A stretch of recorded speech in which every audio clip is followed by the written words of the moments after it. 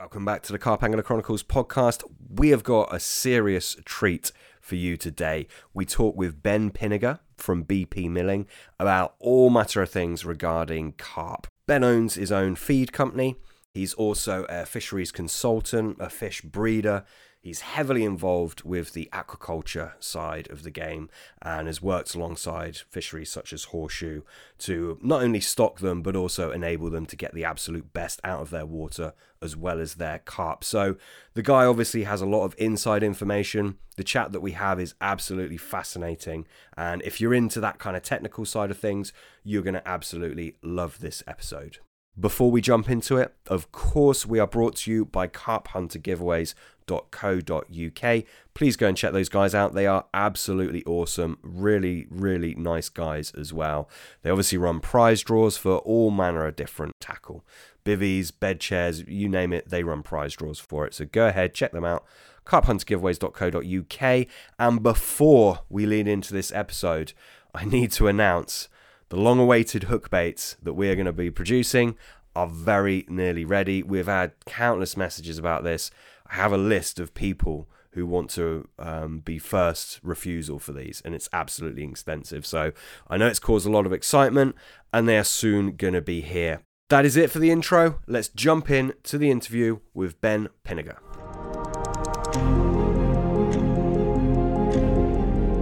We're drinking. It's actually a local brew from some friends down the road. It's a little farmer friend who's they bought out a brewery, and it's a blonde ale. Is it? Yeah, blonde ale. Nice, good gear. Flying Monk, little plug. Nice. We're recording now, yeah. We're recording, mate. Yeah, a blonde ale. Yeah. See, they're kind of like fruity, right? Like it's nice. Yeah, easy drinking that. I'll drink anything really. It all depends time of year. I drink a cider in the summer and all sorts. So I've been drinking cider recently, actually. But yeah, blonde ale at the minute. Mate, you wouldn't be a proper West Country lad if you didn't drink a cider, would you? Surely. No, that's nice, isn't it? Yeah, anything Definitely. really. Posh boy, what are you? So I'm on the same as our last podcast we recorded, mate. I'm on the Taproom Hopster Session IPA. I'm doing these at work at the minute, so I'm coming into the office, and it's quite bad because I filled the fridge up at work with beer, and considering I work at a leisure centre, it's not the best look, is it? But fuck it. Fine, mate. I'm the same as you. I've gone for the same as the last podcast, which is Atlantic Pale Ale and some proper job. Just a few of those. Keeping back to my Cornish roots. Not that that's where my roots are really, but I lived there for a while, so yeah. I haven't been drinking recently, but it's only because you two said, "Oh, we're gonna have a beer and that, and have a chat and a few drinks." Oh Christ, I better get back on it then. Hey, it's been a long time since I've had a drink. But yeah, I don't think anyone. Do you know what? The only person, even Julian Cundiff, who doesn't drink alcohol, he had an alcohol-free one. But the only person that hasn't had a drink with us, a beer with us, was, I think it was Tommy Bish. Tommy Bish definitely. Shaming as well. No, good old Tommy. I like Tommy, but yeah, he had a tea. I think everyone else has had a beer with us, haven't they, Pete? Yeah, I think so. Yeah. Anyway, Ben, fill us in. I mean, not everyone listening to this podcast might know who you are, or probably how you started into your awesome kind of journey into fish farming and feeds producing, etc. So, just kind of starting off at the beginning. Where did it all start for you? How did it all start, and how did you move to now? Well, it all started through. I live on a farm. Pretty lucky where I live. On a dairy farm, from a farming family, dairy and arable farm. Both sides of the family, both grandparents have been dairy and arable farmers, and so I've grown up in Wiltshire near Swindon on a dairy farm there. And one of my dad's friends got me into fishing. He took me down. We got an old farm pond, and he took me down there as a kid. I'm kind of much older than sort of 7 or 8, and took me down there float fishing, and I just loved it from then on, knowing that. Well, not knowing what you're going to catch, because it was sort of mysterious farm pond. You don't know what's in there, and I didn't know anything about fish. I thought, this is like, you don't know what you're going to get. So from then on, that's just sort of what got me into fishing. And he took me out a few times as a kid, and then what happened then? Then when I finished school, I just wanted to I've seen an advert in one of the papers somewhere, or in one of the fishing magazines at Sparshot College with netting a lake. that was on Linear Fisheries website when they put their news up. I think Sparshot College has been there to net one of their stock ponds, and I thought, what's this? And like a college that actually like they catch fish for like as a course. And I thought, oh wow, I looked at that, and then soon enough I was at an open day at Sparshot and met Viv there and had a look around the college and a bit of an introduction to the course and whatever else. And from then on, that's what I was going to do. I was like, this is it. This is what I'm doing. So I studied hard and I knew the grades that I needed to get. So I was pretty focused on getting those grades because probably because my brother wasn't quite so. He didn't have such a vision as. Well, he did, but he was went to college with his mates and sort of buggered about on a sport course doing rugby and that, and that he didn't really need the grades, so he sort of buggered about at school, had a right laugh, and went to college, had a right laugh with his mates, and for me, I wanted to get on that course, so I knew that what I needed to get my grades to get on that course, and so at school I sort of knocked down to make sure I could go, and of course, as it turned out, I got pretty more grades than I needed, so I wish I'd messed about a bit more really at school, but there we go. Went to Sparshot and did 2 years there. That was amazing. The best couple of years of my life, really, just mucking about and being with your mates. And the course was a DOS, really. It was just the first year was 4 days a week, and I boarded down there, so you got plenty of time to kick around and muck about your mates, and then you're doing a lot of practical work back then. So we had like 2 practicals a week. So it was only really 2 days of the week doing lectures and sort of pen to paper sort of stuff. So it was just a good crack, really. And just I'd say for 2 years, went down there and did fishing management. On my first year, I had work experience. You have to have a work placement. I couldn't find anywhere to go. Couldn't find anywhere that would take me. In the end, Viv give me the contact details for Andrew Ellis, who he takes a few students every year back then. And I couldn't find anywhere to go locally or anywhere for that matter. And eventually went and stayed at Leamington Lakes when Andy was there, and went on work experience with him netting a few lakes. Did those 2-3 weeks of graft with him, getting in the cold water, doing the crap jobs, and I went back to college, and then I kept in touch with Andy. I think he knew because I was from a farming background anyway, so I wasn't really bothered about getting up early and cracking on as such as some people that aren't as lucky to have been born into a farming family like I have and had to do all that sort of crap, really. We kept in touch, and then in the second year I went on work placement with Priory Fisheries. It was Ben Gratwick at the time. Tom Down was working with him, right. And now Tom's bought the business, I believe, and it's Tom down there. And that was a good 2 or 3. I think it was 3-week placement you go on, and did 3 weeks at Priory Fisheries and learned a lot there. There's a real nice carp farm, and still sort of keeping an eye on them and do some quality fish down there, and learned a lot through doing that as well. And I left college, and this is when it all sort of lost my way a little bit. It was sort of everyone was went to sixth form, all my schoolmates and stuff, and they were all just sort of going to uni and mucking about still. And I was like, right, I need to find a job. And seeing everyone else doing what I was doing at college, going and getting pissed every weekend, and then having a bit of a social life, and I was like, all right, I need to find some work, and I couldn't find any work. Well, no, to be fair, I had a work placement up at it's like almost a work experience. He'd give me like 2 weeks work to see if I was any good up at Sport and Leisure Fisheries. Dave Rance, still keep in touch with him actually, and see him quite a bit. I stayed up there for, I think it was a couple of weeks, and he just sort of sussing me out if I was any good. But while I was there, I had an EA, an environment agency interview lined up afterwards, and did the 2 weeks there working with him. That was all, learned a lot there as well, similar to Priory Fisheries, we ended up being a carp farm. Dave's been doing it years and years, well, so he's Gratwick, to be honest. But I left there and went to the environment agency for an interview, and they got me back for a second time and made me an offer. And that was at the time when me and Dave were sort of speaking about opportunity there at Sport and Leisure Fisheries. And when I said, I've got this interview and they want to pay me X, and sort of, it sounds, cushy job, then you have 40 hours a week, and then do whatever else, and sort of manage your own hours a little bit. And it sort of quite appealed to me a bit. And he was like, "Oh, you want to go work for the other side, do you?" It was, the Environment Agency didn't have much respect back then. That was probably 10 years ago now, 11 years ago, in fact, I think.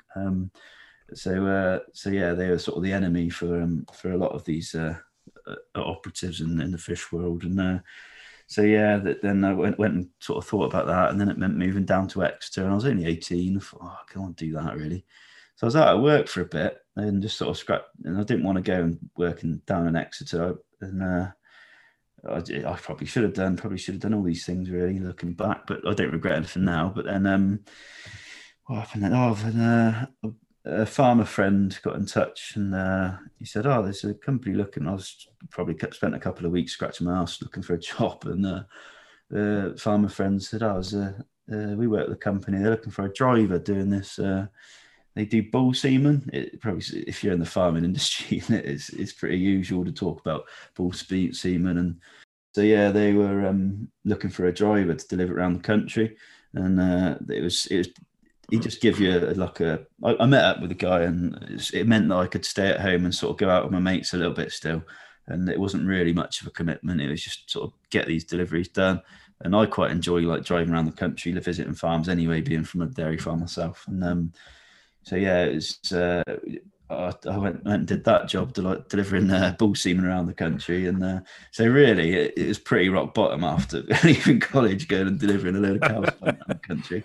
The only way's up, right? Yeah, all my mates were delivering their own spunk, and I was doing the cows. But I carried on doing that for a year. But yeah, it was pretty cool. I managed my own hours, and I'd work it as if I'd get up at like 3 a.m, do the round by sort of.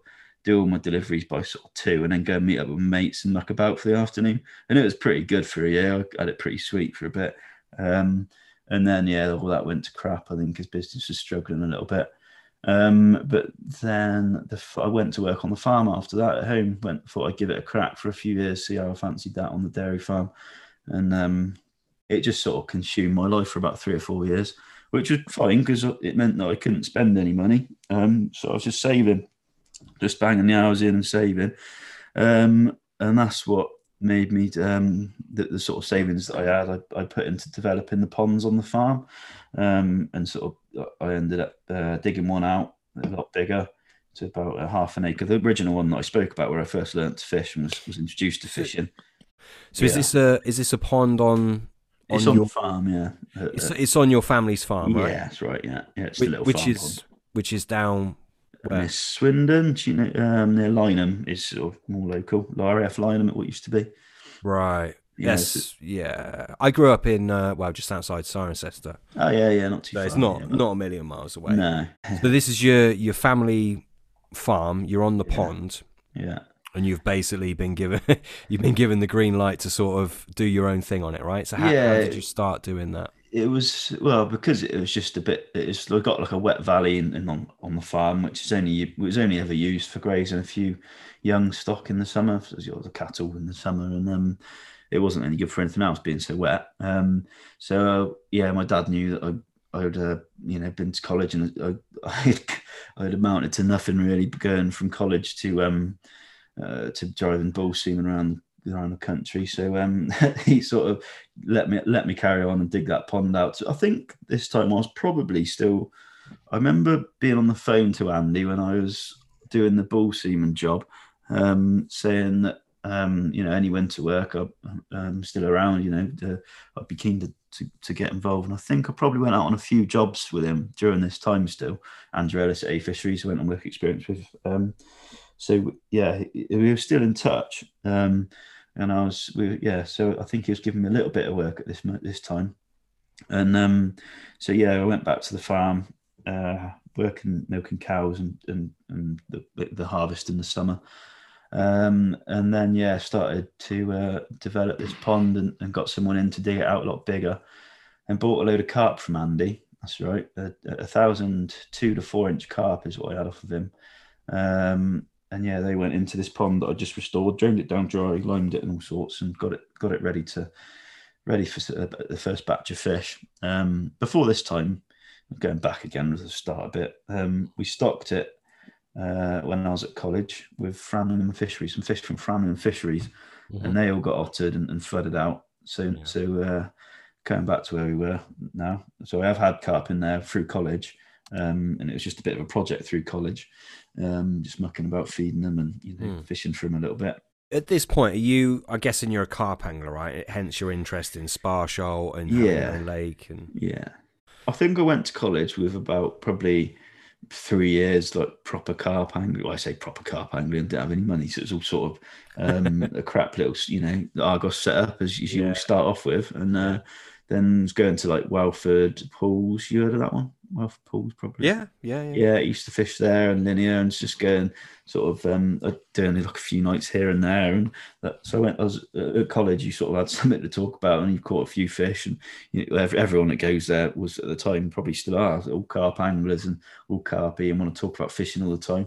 Yeah. I'd done a bit of fishing up to this point. Well, I say a bit. I was loving it. I used to do as much as I could through the summer holidays and stuff. So yeah, it was from up to then as sort of fishing in my own pond and was watching these fish grow. But obviously, being at college, I didn't have a lot of money, so I was feeding just rolled wheat off of the farm. And this is all where it sort of started, I suppose, early on. It's the rolled wheat that the cows were fed. I was taking a bucket down to the pond and just chucking that in just to give them something. And occasionally I used to go to Hinders and buy when I had a bit of pocket money, I used to go to Hinders and buy like a sack of pellet, just a 25 kilo sack, and feed that. That would last me probably 3 or 4 months just because I was bulking it out with wheat and feeding the carp on that and watching them fizz and stuff. And it was they started to grow. And what I bought was, I think they were like £1 carp, and they were all like commons. Assuming they were mostly commons from Framlingham years ago. And then I started to find the odd carcass on the grass. And at the point, I didn't know what it was. I thought, that's weird. One's died. And then slowly it got down from probably about 200 fish that we put in originally. We'll come down to about, you'd notice, probably a dozen through the summer. Mm-hmm. But they're getting bigger because they had a bit more space. So there's probably a dozen that were about, I don't know, £10. I was feeding them on like wheat and stuff, whatever I could have off the farm. So that's how it all began. But by the time I'd sort of done a couple of years on the farm, saved a bit to do this pond, there wasn't any carp left, and we stocked with rudd as well originally, and they'd all gone as well. So everything had been completely wiped out by what I'd say now is an otter or mink, perhaps. But and then they obviously had a flood, took a lot of fish out at one occasion. But when we drained it down, there was nothing left, literally probably a handful of rudd. So that's when I dug it out and started again, really, and fenced it properly. Put these 1,000 carp in from Andy.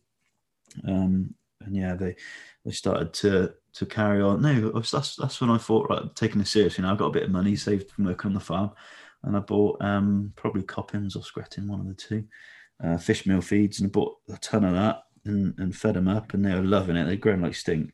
And I thought, this is easy. Like all these fish farmers, the only thing they're doing wrong is not feeding them enough. And I was cracking on, chucking it in. They were having it. And then come the first winter, I thought, run a net through it. And Andy sorted me out with a few sails, and we'll thin them out. And me and Andy kept in touch. And at this point, I was probably working with him through the winters, and then working on the farm when he didn't want me.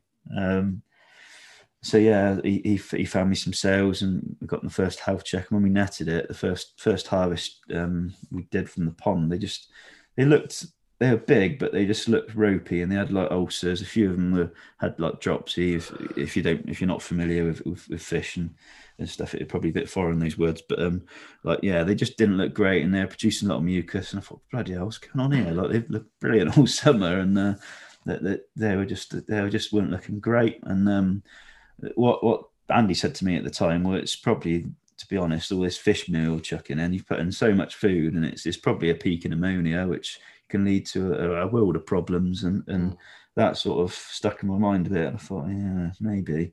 I wasn't convinced at the time. So he suggested to feed a few more cereals and sort of dilute the fish meal that I'm putting in.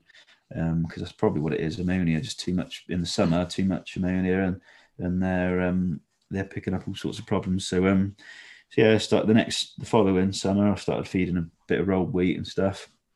And at this time, because I was sort of a bit sort of down about. I've been to college, studied fishery management, fish nutrition, and all sorts, and I had my two years, well, two work placements, 2 different years, and thought I knew it all, and then I went back to the nutritionist saying, "Oh, the fish haven't done as well as I thought."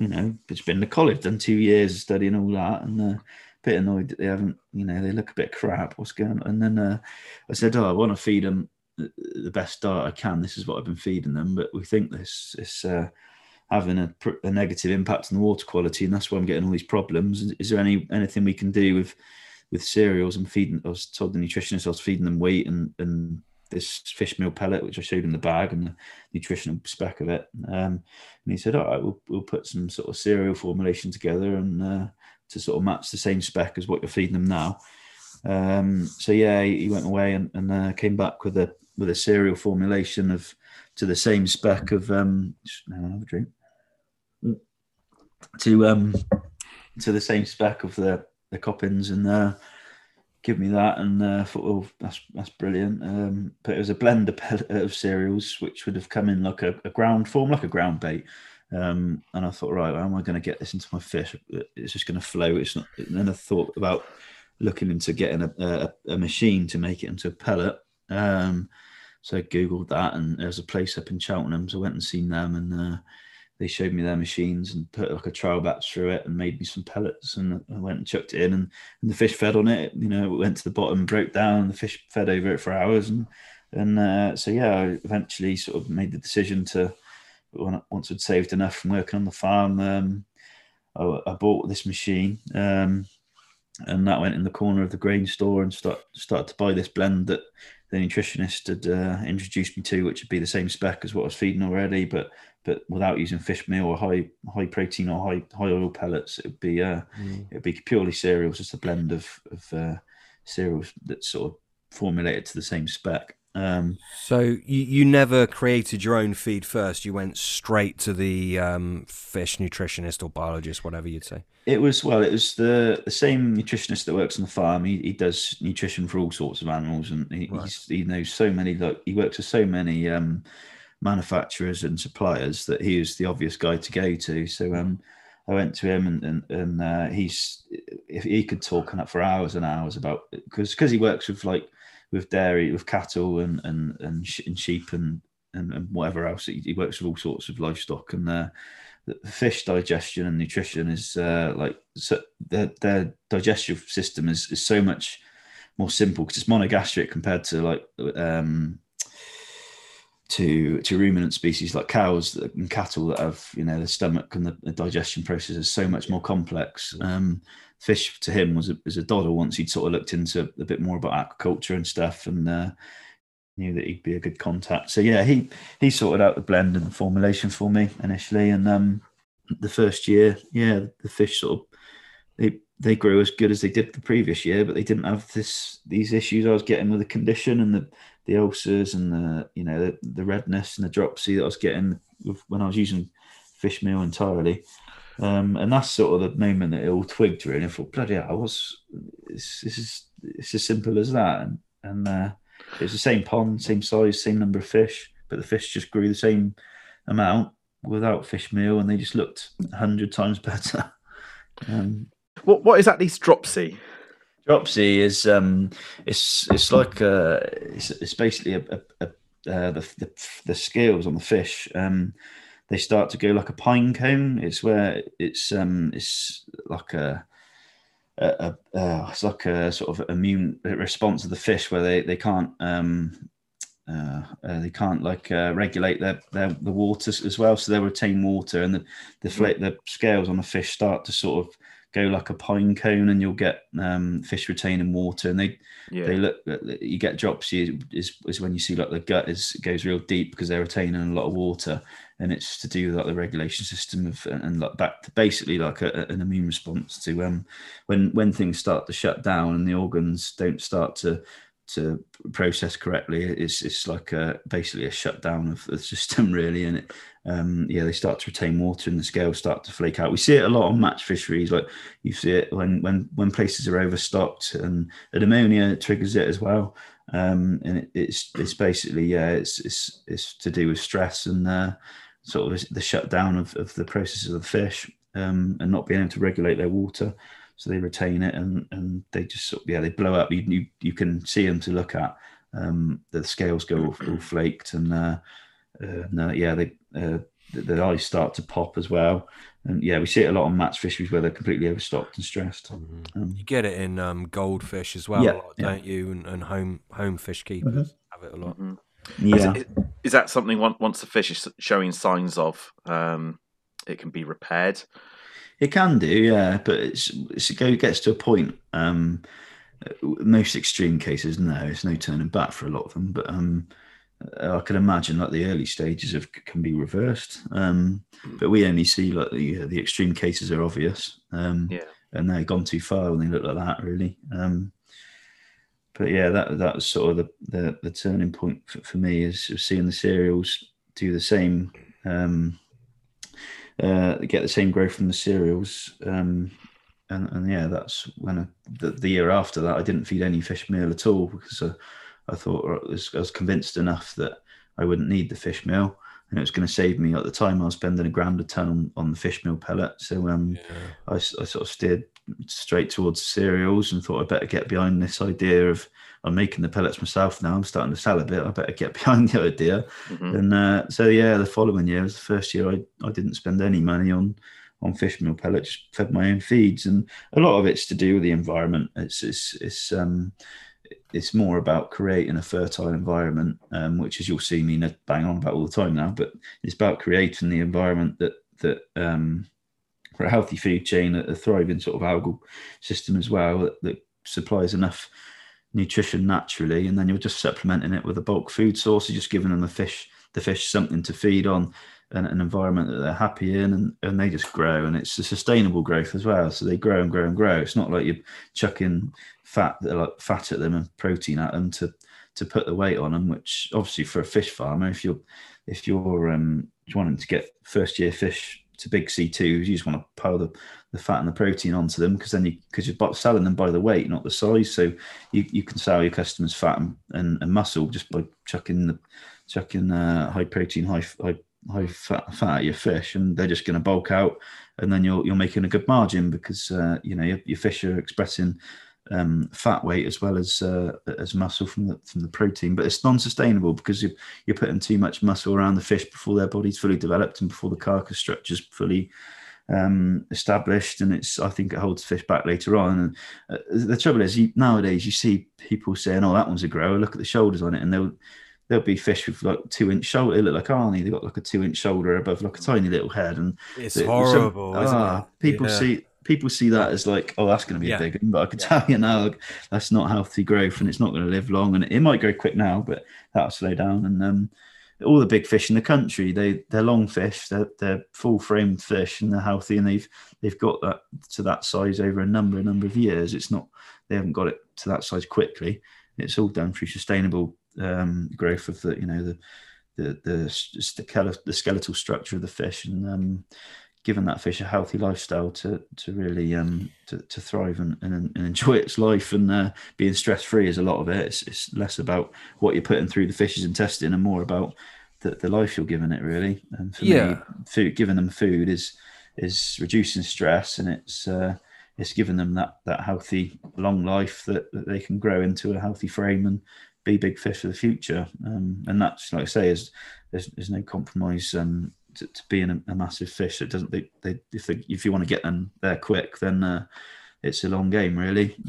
You want a big framed fish. You don't just want a heavy fish. You don't want a short, fat thing, like you say, with huge shoulders. Yeah. I mean, you mentioned about creating the ideal aquatic environment for fish to thrive in. Let's take me for an example. I've got a pond with some fish in which I use for testing different things on. How would I go about creating that perfect aquatic environment for my fish? And I know that's a tricky question. Yeah, well, if it's an indoor system, as I guess it is, that's what you've got. Outdoor. If you've got a biological filter. Yeah. So it's basically about creating a biological filter, but it's outdoors. So in your system's got a biological filter, which is the job of that filter is to convert the ammonia into nitrites and nitrates, which is then feeding like the food chain. So maybe it'll be an algal growth, which you've then got your UV filter, which the job of the UV filter is to club the single-celled algae, so that it can then be extracted by a mechanical filter of your physical filter to remove the algae. So yeah, your biological filter is doing the job of filtering out the impurities in the water, like the ammonia and the pollutants in the water, into healthy forms, which are then converted into forms that can be physically removed from the water by the filters. So in a lake environment, we're basically trying to recreate that by all the organic waste needs to be broken down, like the ammonia needs to be broken down into nitrites and nitrates, and then we haven't got a UV filter, so it'll be broken down and used, probably absorbed by either weed or algae. So a single-celled system like an algal bloom on a lake that you might see in like a high stock fishery where there's too many fish that rooted weed systems can't establish. So yeah, you get the inner in like a single-celled algae system. You've got the nutritional value available from the algae because it's being absorbed and breathed by the filtered by the fish. Whereas in a rooted weed system, you haven't got that. A lake in question, sort of close to me, suffers with algae blooms. They've had blue-green algae on there, right? And it's like I don't know how to differentiate between like one algae bloom to another algae bloom, but they're pretty serious. I mean, this year it was horrible. The water was disgusting. It's like a chocolate brown. And then when it sort of dies off, it all floats to the top, and then you've got that real bluey green sort of colour floating on the top. I don't know a lot about it. I've been told it could be like a sewage issue. Well,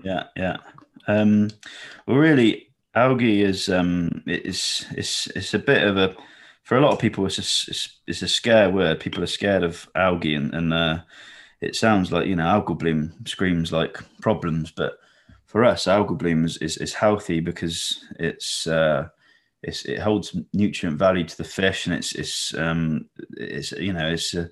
a food source for the fish, which is naturally they're fully absorbed by. If you oppose it to crystal clear water, gin clear water, like from a filtered system, all the goodness is taken out. But like in your pond, we're just talking about your pond there, Sam. It's completely filtered through, so there's no nutrient value to that water because the biological filter's removing it all. Whereas in a lake, you haven't got that. So in like if you've got an algal bloom, there's all sorts of thousands and thousands of different algal blooms, and yeah, there's good ones and bad ones. Like say the blue-green algae that can be toxic and problematic. It's all, as well, you can imagine, it's all to do with water temperature. With the warmer the water, the faster the bacterial processes and the organic processes are. So then you've got the bacterial action from the bacteria is all using oxygen, so it's converting your ammonia into nitrate much more efficiently. But by doing that, it's using a lot of oxygen, and then you've got the respiration of the algae that are then feeding off the nitrites and nitrates. And it's all to do with temperature, because obviously the bacteria that are much more active in the warmer water temperatures, and they're doing their job much more efficiently in converting everything, but they're all using oxygen, and then they're feeding algal blooms, which are also respirating. By respirating, I mean producing oxygen through the day, but through the night they're absorbing oxygen. So that the oxygen's peaking at last light as the sun's given a full day of UV light, which the algae is photosynthesizing and producing oxygen. But as the sun dips down and the sun's setting, you've no longer got that UV energy to produce it was just feeding the photosynthesis and producing the oxygen. And the single-celled algae, the weed, and the algal bloom is basically taking oxygen back in. So the oxygen's starting to dip and dip and dip and dip until like first light is going to be at its absolute lowest. And then when the sun comes back up again, you're going to get that UV light hitting the water and photosynthesis happening again and the oxygen picking back up. So like the different algal blooms you get it's algal bloom to a lot of people is they panic straight away. But for us, it's about keeping it sustainable. So you do that through aquatic planting, obviously weed, any lakes that are real weedy. The weed is absorbing the ammonia and the nitrates, so it's all being absorbed by the weed, which is obviously doing the same thing as the algae, but algae can be a lot more aggressive in the way it comes on and the way it crashes as well. So with weed, you don't get those steep crashes that you get of an algal bloom, a microscopic algal bloom, like an algal bloom that can come on quite strong is, although it's producing a lot of oxygen, it's also respirating a lot quicker as well. So any algal bloom that comes on quick, I always get worried about because it'll probably crash quick as well. So yeah, it's algal blooms to me. It's about managing them, which you do with plants and planting species that are going to help absorb the nitrates to take less of the food, help to absorb the nitrate value in the lake, so that it's not completely absorbed by the algal bloom or the weed. So it's all about having a good marginal plant structure, which is there's a lot of content that goes on Andy's profile. My profile is about marginal plants, but there's a reason for it. It's all about absorbing those nitrates that are in the lake to take away the food that the weed and algae want. So, but like I say, it's all about the warmth of the water and the processes that are sped up by the warmth. And obviously you've also got the process of the fish and the feeding activity of the fish isn't a lot more elevated in the warmer water. So it's it's all to do with the warmth of the water for everything to do with fishing management. Everything's so much more delicate in the summer because you've got all these processes happening a lot faster and everything's a lot more active and thriving. You've also got your fish are reproducing. You've got the fry that are absorbing oxygen. And the water naturally holds less oxygen. The warmer it is, the poorer the water's ability to hold oxygen. So it's got a poorer ability to hold oxygen and an elevated oxygen demand from bacteria, the respirating process of the weed and algae, the fry and everything else. Obviously the respiration of the weed and the algae. So it's all to do, water temperature, and it's all about setting up your fishery through the winter to reduce all these potential threats and the factors that are contributing to the water quality being so inconsistent in the summer. So fish just love it, consistency of water quality, and your algal blooms that come on quick, they'll change the chemistry of the water entirely. So that's why you might see with an algal bloom, the fishing can either get brilliant or crap. And that can happen pretty quickly because the chemistry of the water is changing either in the favour of the fish or not. So, and the fish take a while to acclimatise. And a lot of people that are like fishery managers, they can't see that and they think, oh Christ, the fish fishing crap this year, but it might be because of inconsistencies of the water quality, the oxygen, or anything. So then they'll look immediately for solutions, and the obvious one is restocking, which is the one thing that it isn't. Vicious circle, then. Yeah. And presumably, sort of like you're looking at your bite times on a lake, that's going to be greatly reduced, isn't it, with increased temperatures and. Yeah. You tend to see that it's early morning and evening in some places, isn't it? And it's some places that are affected more than others. But a lot of it again is strength of the sun, and the fish just want to be in their most comfortable environment, which is often either in the upper layers and areas that they're unbothered by anywhere where they're not getting stressed really by the predation or anglers or any. You just want to chill out, to be honest, when it's that warm. Even in my ponds, although fish are digesting the most efficient water, well, the optimum water temperature for fish digestion is 26, 27 degrees. That's when they're converting their diet most efficiently, and the enzymes are working most effectively in their intestine to convert their diet. But that is it. That water temperature is critical for the oxygen demand of the pond is much, much higher, and everything's on so much more of a knife edge. I actually bring my feed rate down at those temperatures. When water temperatures get that warm, everything is on such a knife edge in the pond that I actually bring the feed rate down and allow the algal blooms and the natural sources of nutrition and nutrient in the pond to produce, give the fish a bit of food and a bit of nutrition, because I'm trying to protect water quality as much as I can, and that's all coming from sort of feeding fish meals and seeing the impact they have, and then converting to cereals and seeing how much safer it is to feed them. I actually go the extra bit further. It is when it gets that warm that your water quality is really at a premium. You need to look after it. So I actually bring the feed rate down when the fish are actually converting their diet most efficiently. So it's a funny one. It's for me, it's more about the growing season, which is obviously the warmer months when the fish are digesting the diet more efficiently and more active. Though that's actually, for me, it's more of a marathon, whereas people see, right, let's get this.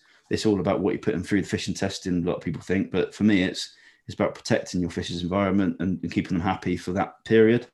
So I'm trying to do whatever I can to reduce the risk of inconsistencies in water qualities, oxygen, and then just giving the fish a food source. And for me, the only way to do it is with cereals, because it's a food source that fish will eat and they'll digest. And my processes now are all the mechanism. The processes that I've got in the mill that machine the cereals into a pellet. They're all designed around maximising the digestibility and the palatability of the cereals.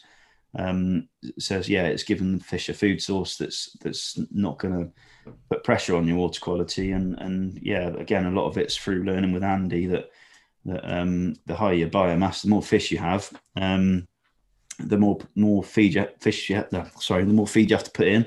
So it's the more pressure you have to put on the water quality. There's more pressure on oxygen. There's more pressure on everything. The more fish you have. So for me, it's about keeping everything just a healthy balance, really, and everything comes into that. And that's what, like I say, is when I say everything, I mean like your plant structure and your it's the whole ecosystem you're looking after. So you're trying to get all the waste of the food, the organic waste from the leaf matter and the silt.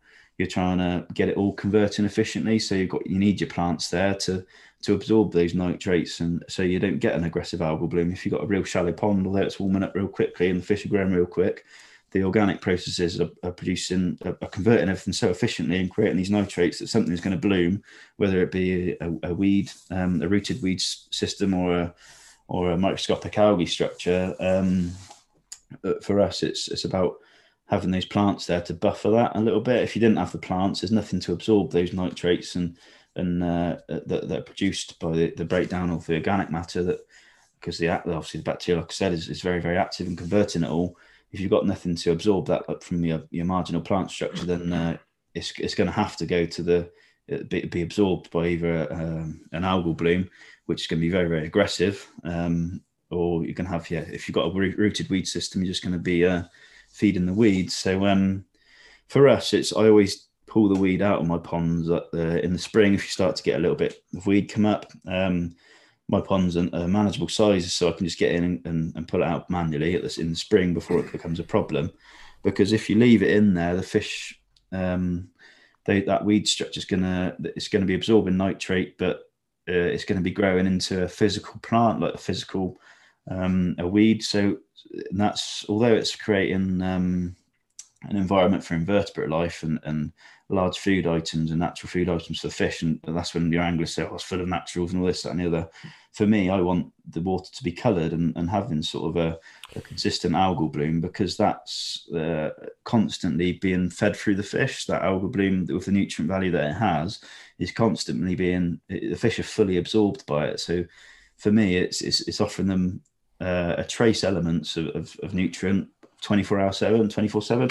So with a rooted weed system, you haven't got that. You've only got large invertebrate life that live in there, and then you've got this also creating very localized temperatures. So you've got real warm spots in weed, which is up to the surface. It'll be really warm, so the fish want to be in there.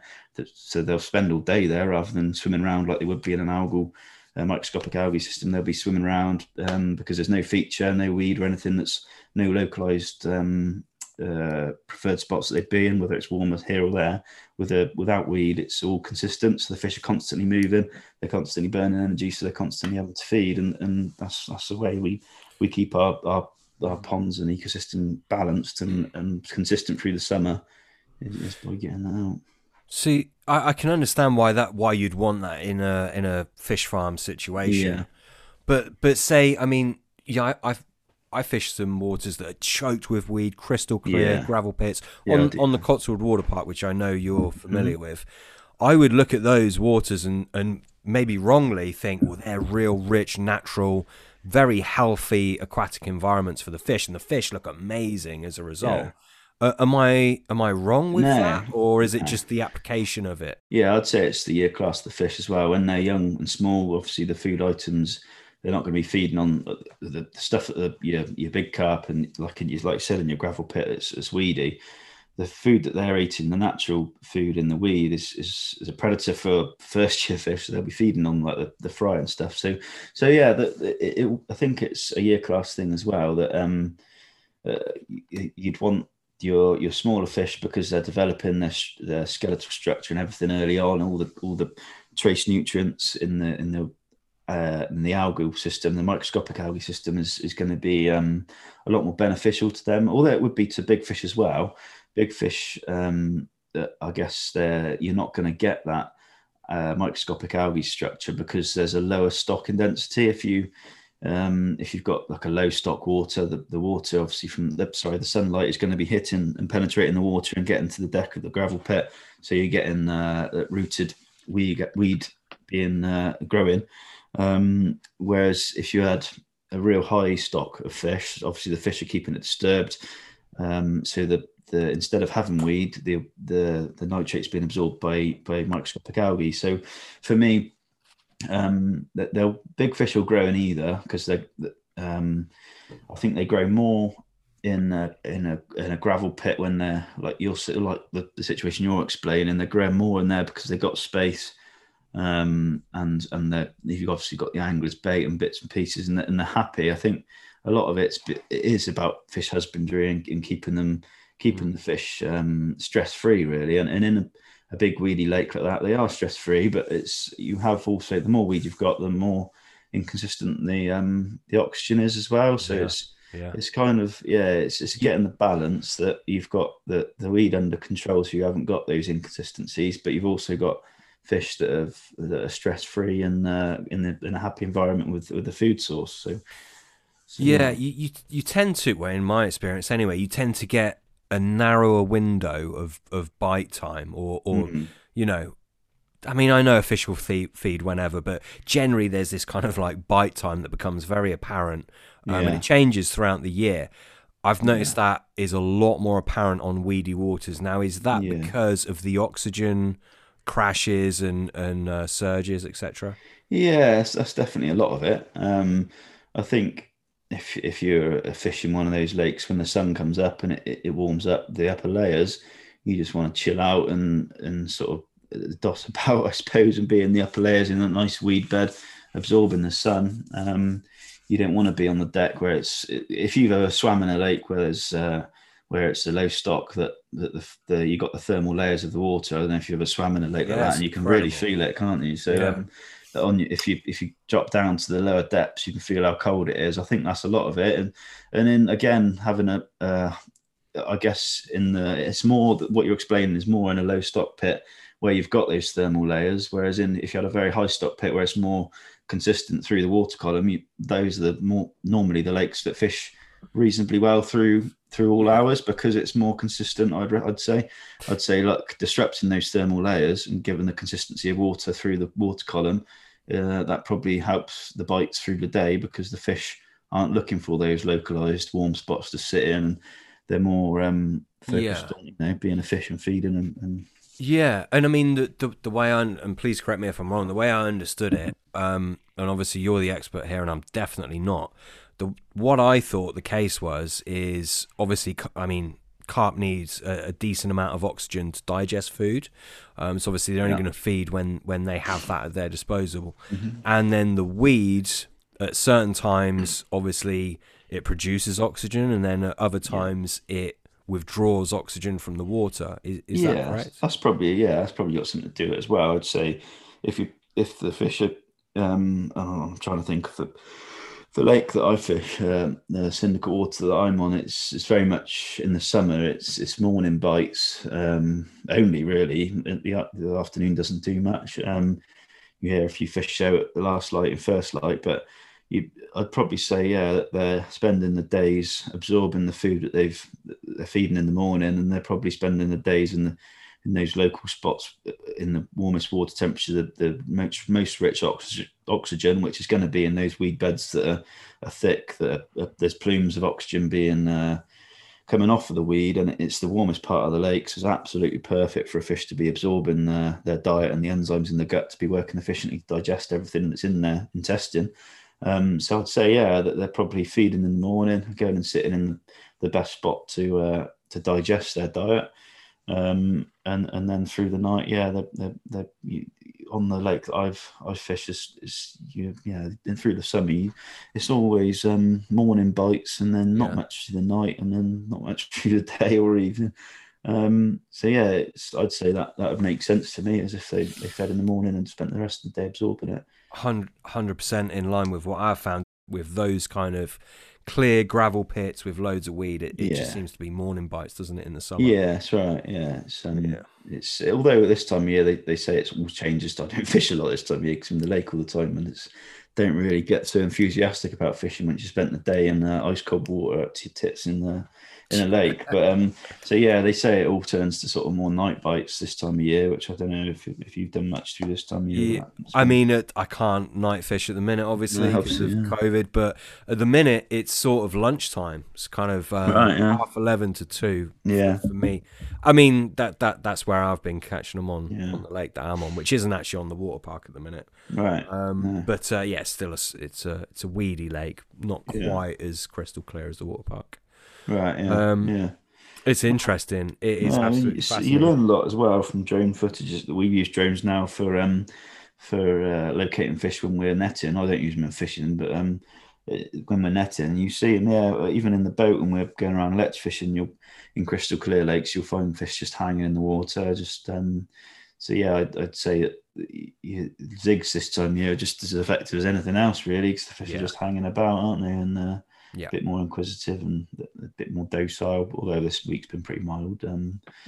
It's you got to be a good angler to get a bite now. And persistent, I think, is more than anything is finding them, because we notice now when you go out about lech fishing, and even netting, we can net some of the sweeps we do, like 500-meter sweeps. You'll get 5 acres of waters inside the net, and you can pull it in and catch bugger all, and you'll go up the net at the other end of the lake and do a 100-meter sweep and catch bloody loads. So they're so localized.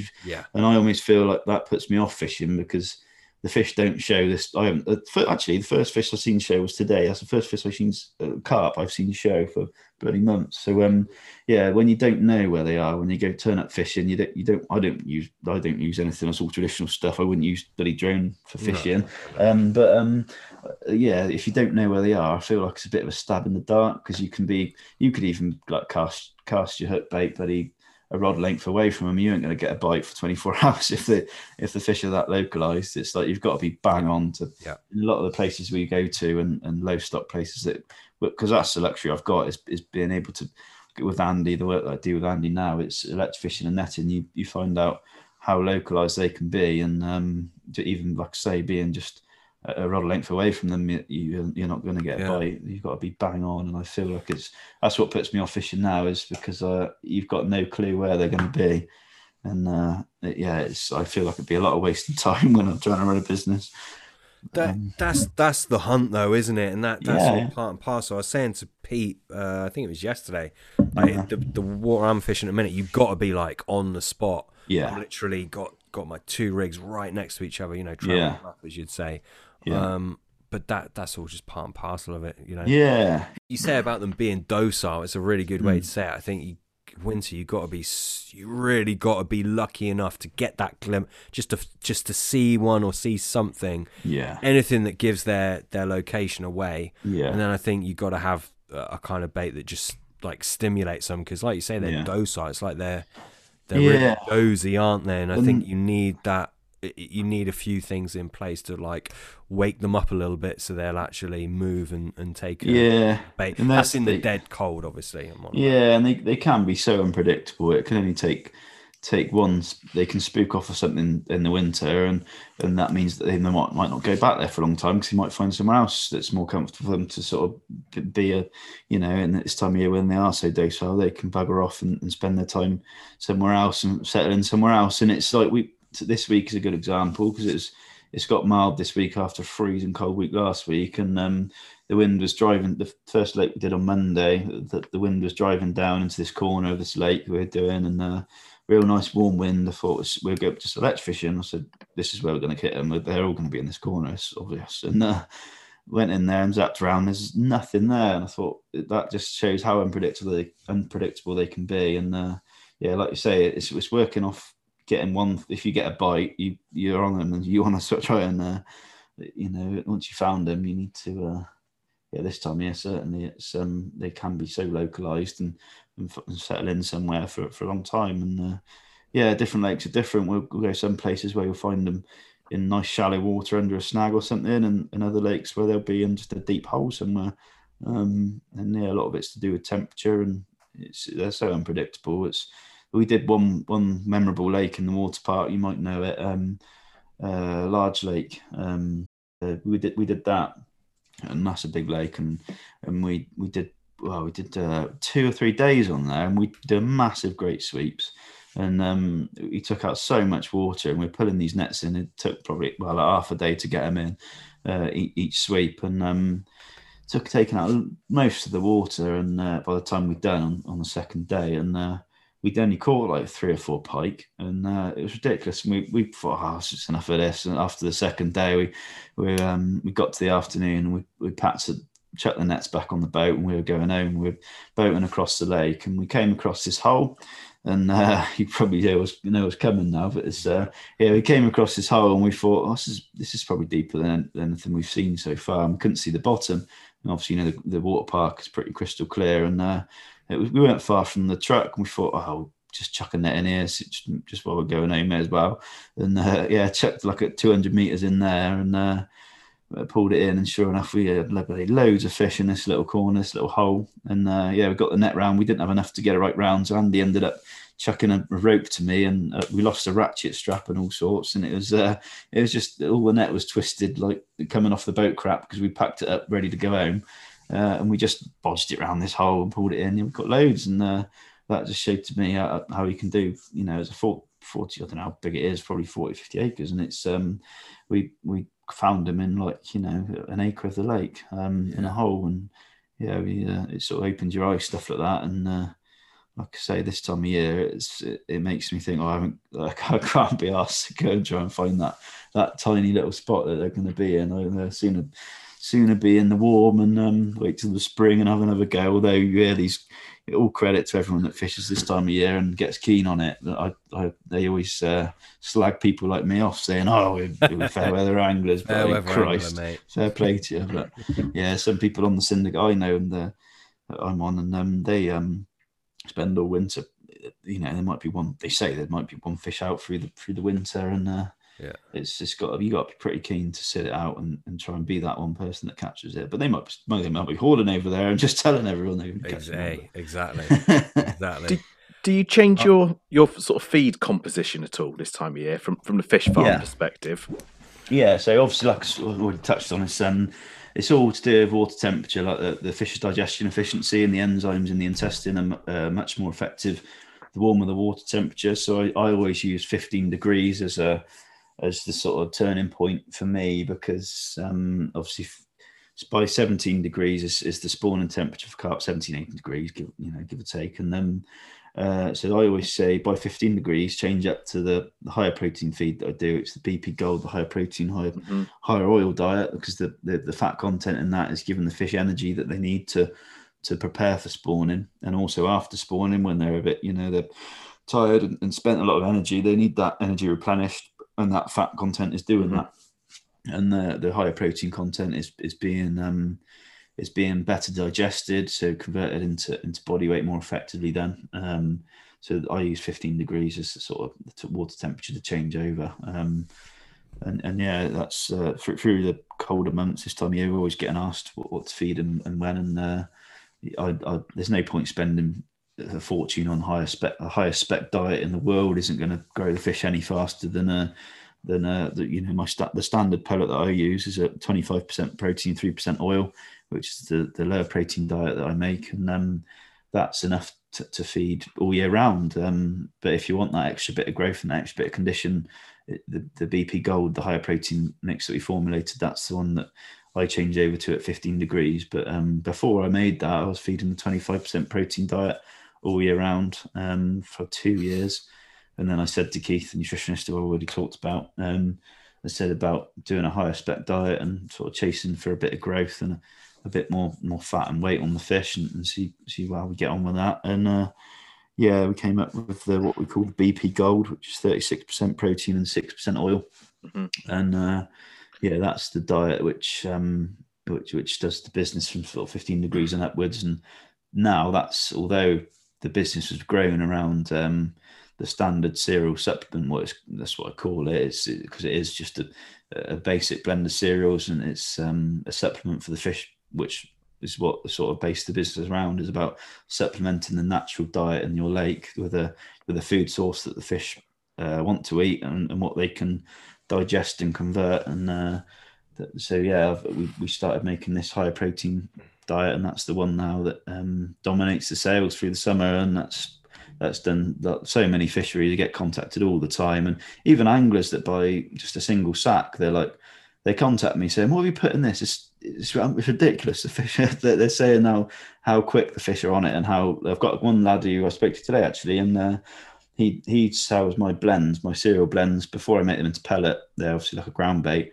and he's got a business selling like ground bait, and he said that the standard cereal blend is what he uses, bases one of his mixes around, and it's the best one he's got. And there's another guy, a bait company that rolls it into boilies, and he said it's his best bait product. And he said that, what are you putting in it? And I'm not, honestly, it's a cereal, the standard blend of cereals put together by our nutritionist, and it's worked for us. And he said, no, come on, everyone thinks I've got a secret. But honestly, it's as simple as it is. It's just a food source of fish that is palatable, digestible, and I think a lot of it is, as anglers, we get swayed by our nose a lot. When you open a pot of hook baits, you make your decision based on what your nose is picking up, whereas you don't show enough respect for what the fish are picking up, being fully absorbed in that water, and their body's just riddled with receptors. And ours, we're basing it on what we're sniffing up our nose,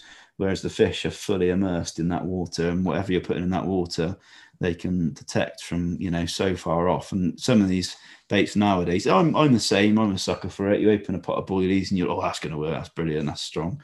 And but for fish, I think it can be so overpowering, and we can get so caught up in what we're smelling and making our decision based on that for me, I think the fish find my blends, they're so subtle that they're confident in feeding on them. And that's why particles are so effective. And a lot of for me, I think the industry's grown so much. It's all it's an economy on its own. It's become a business, and the market's there that want to catch more fish, and these bait companies promise that, and they work, and so everyone's happy. But when it comes down to it, it's fish that want food, and for me, that's what I'm doing, and it works just as well. As it's the same as feeding as many carp are caught on bread and sweet corn as they are on boilies and stuff. But I know that sort of, I don't want to piss on all the podcasts you've had on here before talking about aminos and everything else. But for me, it comes down to feeding your fish and keeping them happy and getting them to fulfill a long life that they're going to grow into be the future, I suppose. And no, you're right, and there's a reason they want to feed on bread and sweet corn, and they have their own inherent, attractive and palatable qualities to them. When you, just to kind of backtrack a little bit, you said obviously you've got a winter version of your feed. I mean, a couple of questions on that. I'm sure everyone would love to hear a little bit more about how you formulated that. Do you go? I mean, obviously you mentioned 15 degrees. Once you get below that, the enzymatic activity is obviously dramatically reduced, isn't it, within the gut tract?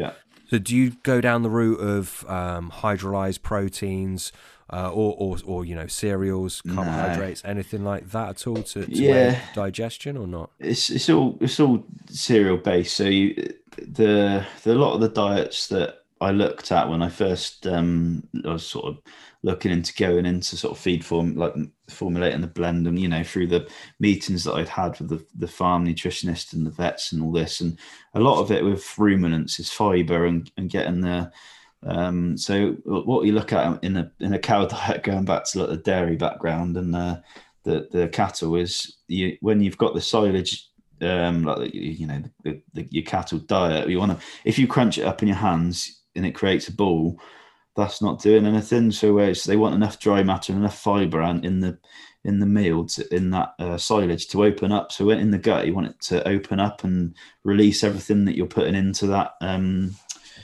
ration. You want it to be fully like open and absorbent and available to the animal. So it's the same with fish, but almost you can get too much fibre in fish as well, that you want those starch values to be utilised by the fish, and that's a lot of where the energy comes from, I think. And it's getting those starches. The process that we use now, like I didn't really get into like where we were with the story of the business, is we're up to sort of that first machine that I bought, but I've now gone on to a bigger machine and a bigger manufacturing facility, which is all sort of built around maximising the digestibility of the cereals. So it's all about cooking those starches and gelatinizing those starches to make them fully absorbed and more palatable for the fish. So they're more so more the fish are digesting them much more efficiently and converting them much more effectively. So that's how it's all been. The new system is built around sort of maximising the digestibility of affordable ingredients, which obviously the cereals. So do you treat any of your cereals with enzymes or anything like that? No, it's also simple stuff. I think you can sort of, the more you add to the diet the diets that I make, and the vision of the business is encouraging fisheries to feed their fish and give them a food source. You see too much now that fisheries banning this, that, and the other. And for me, if it was, always look at animals in a field. If you drove past a load of sheep which are malnourished, or there's too many in there, you look at those sheep and they'd look crap and they wouldn't have water or food, and they'd be really struggling. There might be the dead one, which those people would be done by sort of animal rights and whatever else, and it's an animal welfare issue. Whereas with fisheries, you can't see the fish, so they get away with it. So for me, it's fisheries that when I first started the business, feeding your fish was ridiculous. Everyone, your anglers aren't going to catch them if you feed them. It was sort of frowned upon.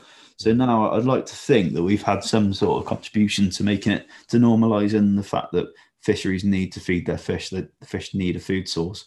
And a lot of people, it still happens now, you get people sort of, they talk themselves out of it by saying, using words like anglers baits and natural food sources in the lake, which is, it works in some, like the fish we just spoke about, the lower stock lakes and stuff like that, they're fine. But there's places that are commercial and they've got a stocking stocking program. It's like having a field of sheep and having a stocking program there and putting more and more sheep in.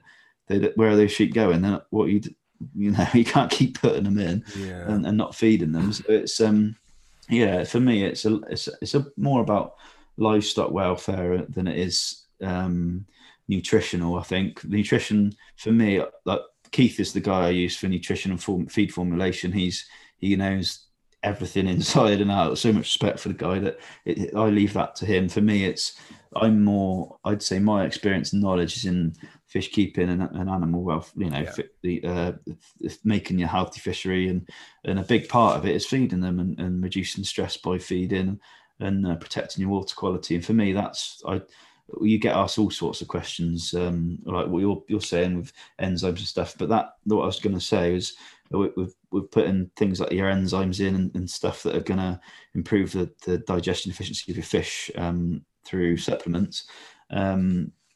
I think that the cost it's putting on the feed, it sort of doesn't justify feeding. So it's almost like you're putting the cost per ton up.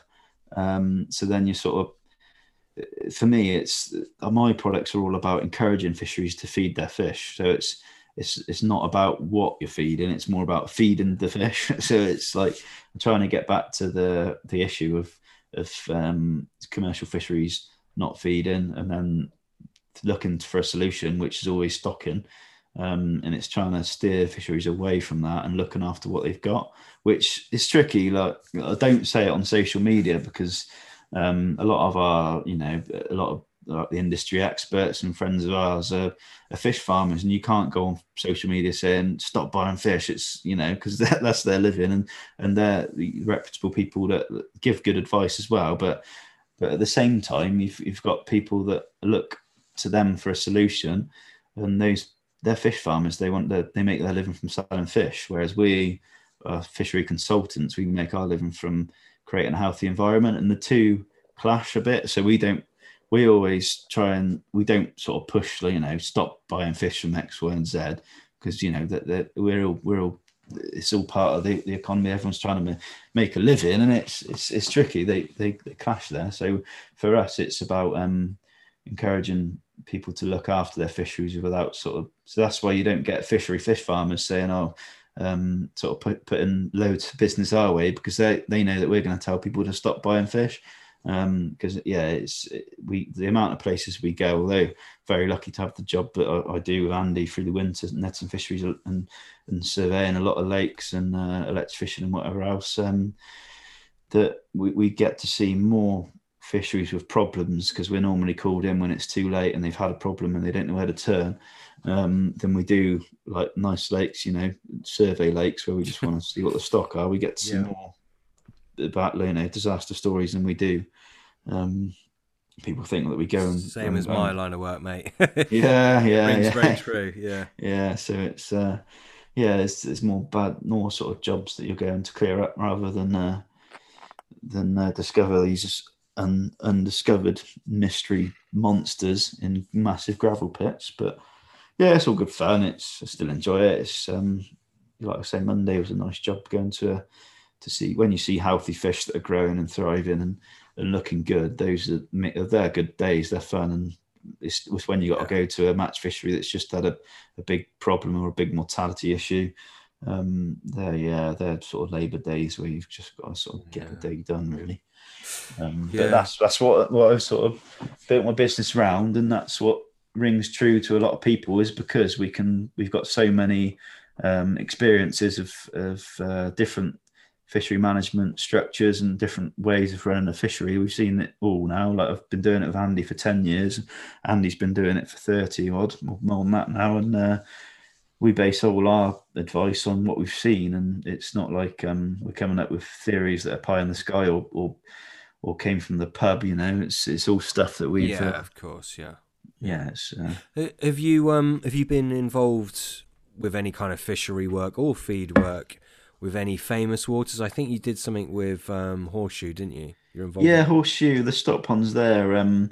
When we first got involved there, it was the stock pond, the lagoon stock pond was completely choked with weed and algae, and we got in there and sorted that out, and that was like a big eye opener for the Carp Society. And then they did the other two. So now they've got a site there where they've actually got too many fish, because these ponds are so productive now and producing so many fish that they've used the farriers bloodlines to put into their stock ponds and grow into the fisheries, and they've started to supply a few now as well. But yeah, that's a real good story. That's all they use is my feeds, and all they use is Andy's advice, and that's just a good sort of advert for both of our businesses and the way we work together, really.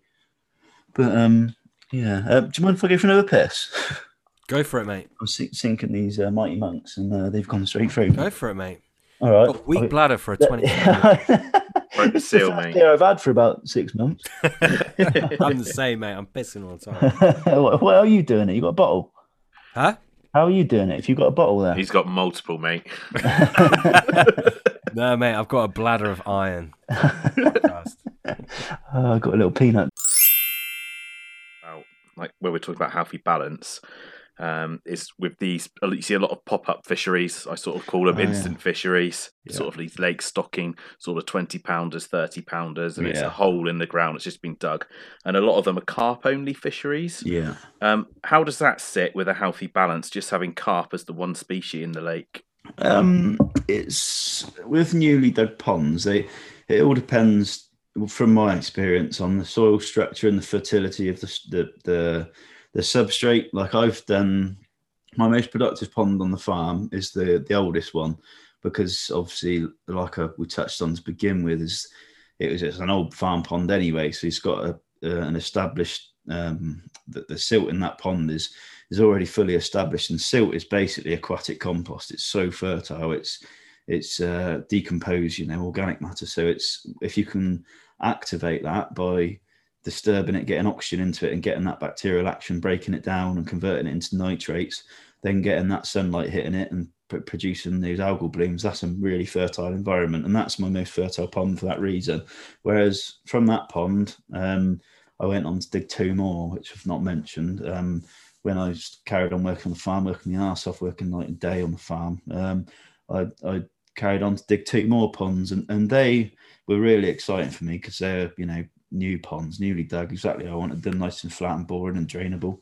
And put the fish in there the first year, and I thought, brilliant, these are going to spawn like buggery because new pond, new fertile soil.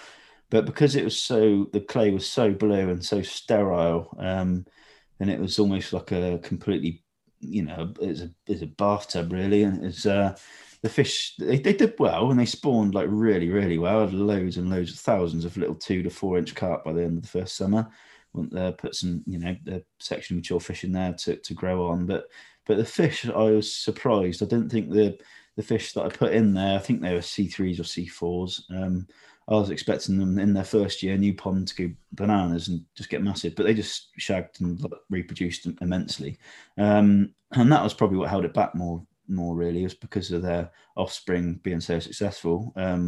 And any pond is all about the total biomass rather than the number of fish. It's all about the total weight of fish in there. So going back to your question of a diverse range of species in there, it all comes down to your total biomass. So all the time I'm getting asked, I like the idea of your feeds, but if they break down fast, the silvers are going to eat it first, and the carp aren't going to get a look in. Well, I always say, if you've got that many silvers that your carp aren't even getting to it, then you've got a silver issue.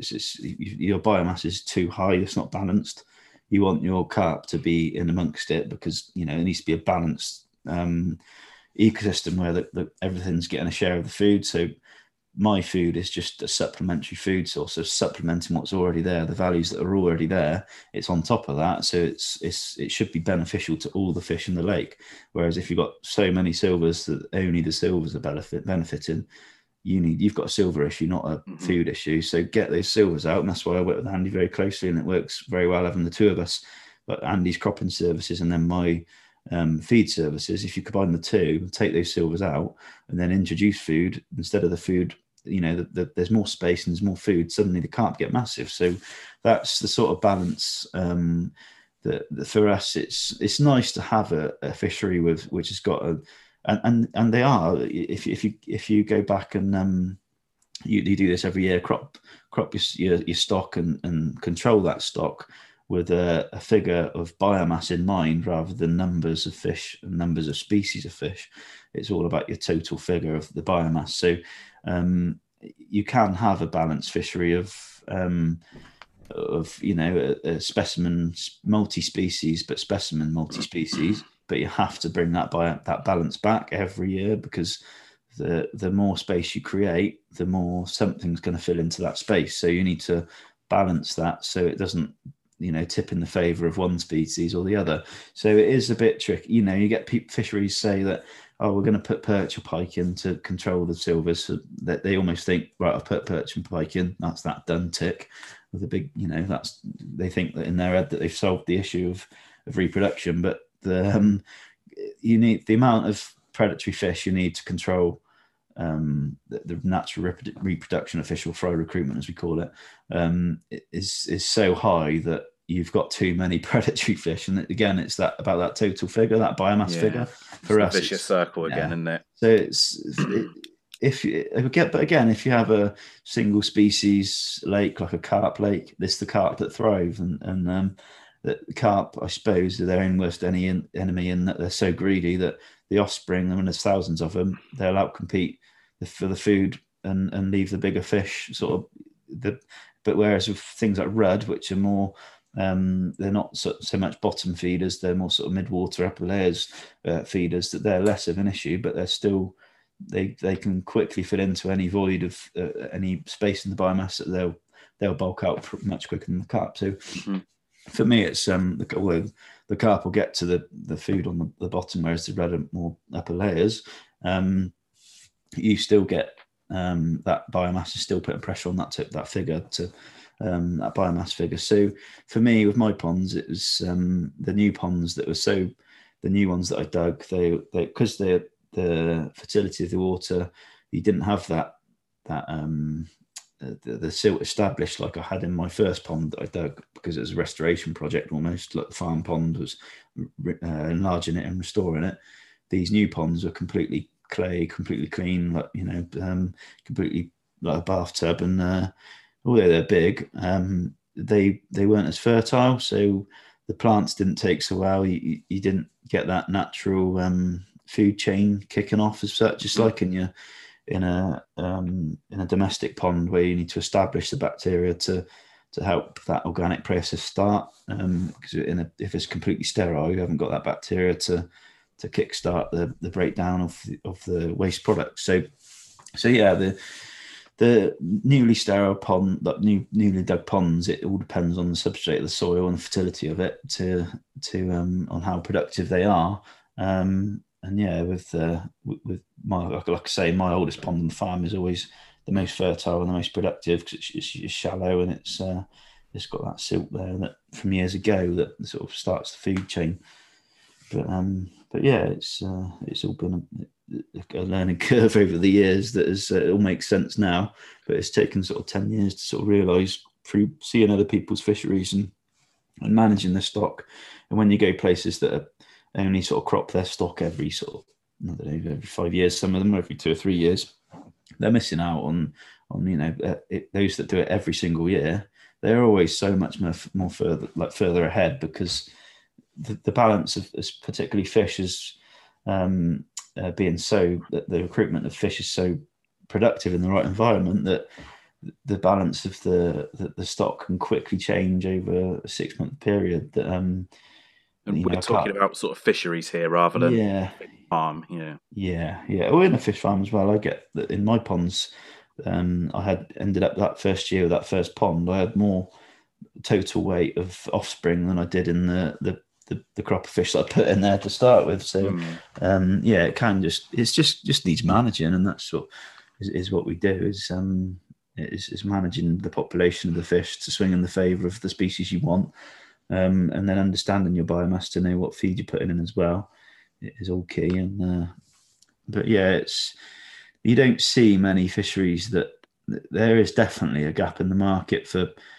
Gravel pits are almost a bit different, but like clay pits that are really productive, they almost believe that they are the most fertile pits that we go to, and the population needs managing every single year. Whereas gravel pits can be less productive, because I think because you've got that clearer water and the weed structure, that the fry can't get the nutrient that they need early on to grow and to get to a size where they're going to survive a winter. In a gravel pit, there's so much in like a rooted weed system. Well, like I said, with the invertebrate life you've got living in the weed, they're all predating on fry. So when a fry is first hatches, they're game food for any such a diverse range of invertebrate life in the weed that they rarely survive. You don't see in many weed systems that carp fry have come through and survived the winter, because they're food for such a diverse range of species. Whereas in a clay pit where you haven't got those invertebrate life, because there's not the weed structure there for them to thrive, but instead of having all that invertebrate life, you've got the nutrient value from the clay, and the disturbance of the fish is making that soluble for the fish to digest and thrive. And that's another big thing for my business is when people say that, because I don't put any supplementary vitamins or minerals into my feeds, they're just food source, like cereals, blends. I don't put any, it's not a complete diet, they're not nutritionally complete. But when people say, you get people, it's often it's sort of nutritionists and stuff that might comment on it not being nutritionally complete. Well, you've only got to look at the productivity of my ponds, where the fish don't get any supplementary nutrient or vitamins or minerals supplemented in their diet. So they don't get a complete diet, but because you're looking after that total ecosystem and the fish are most nutritionally dependent when they first hatch, and they're most dependent on nutrient and minerals in their first few weeks, as when they're tiny little eyelash-sized fish, they are completely dependent on the nutrition at that stage of their life. So they need every trace vitamin and mineral. They need a complete diet to survive. So in the fact that we're getting those fish to reach sort of 6 to 8 inches in their first year shows that they're getting that nutrient value, that's nutritional spec. They're getting their complete diet because they're developing to that size and being perfectly formed. Any nutritional book will tell you that any vitamin or mineral deficiency, or most vitamin and mineral deficiencies in a carp diet, the fish will develop deformities or restricted growth and development. So the fact that we get them to that size, to me, says that those fish are getting those trace vitamins and minerals from the what's naturally available in the pond, and that's all part of creating a healthy environment. Is creating that environment where there's nutrient available naturally to fish, and that's why to me microscopic algae structure and a microscopic algae system is much more beneficial than a rooted weed system, because you've got those macronutrients in that are soluble in the water and the microscopic algae that fish can absorb, and that, like I said earlier, those fish are fully immersed in it. That those trace elements and the trace nutrient value of that water is much greater than a crystal clear rooted weed system that you get in a gravel pit.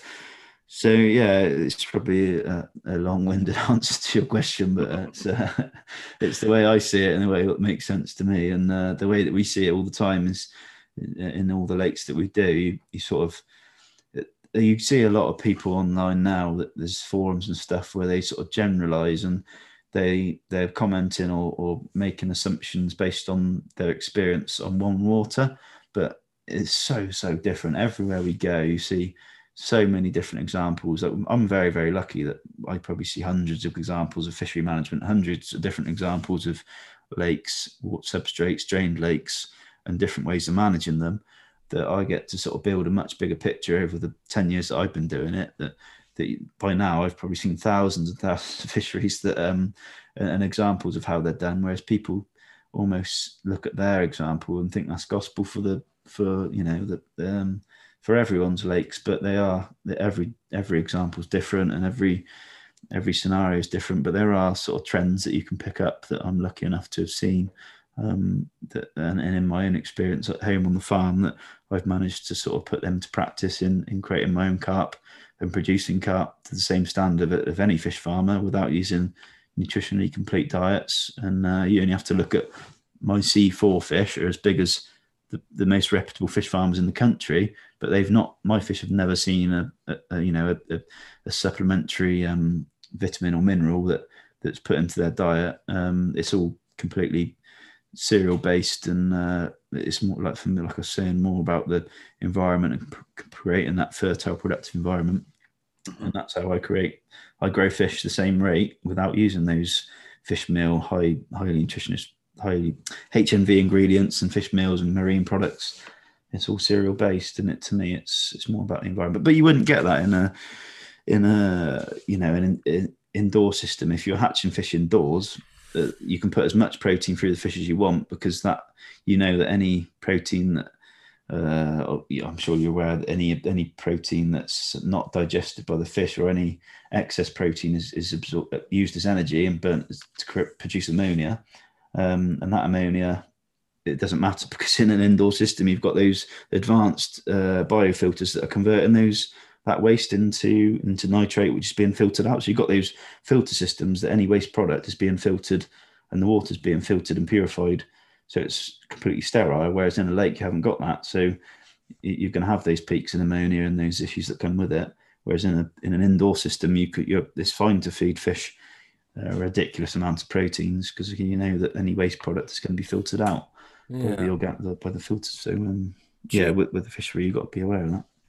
yeah. Do you feel that the kind of upbringing in the early years of a carp would have an effect on how they would feed or what they'd want to feed on in later life? So obviously your carp that you farm, that you rear, they're fed on cereal-based diet, obviously, as well as the small amount of naturals within your lake.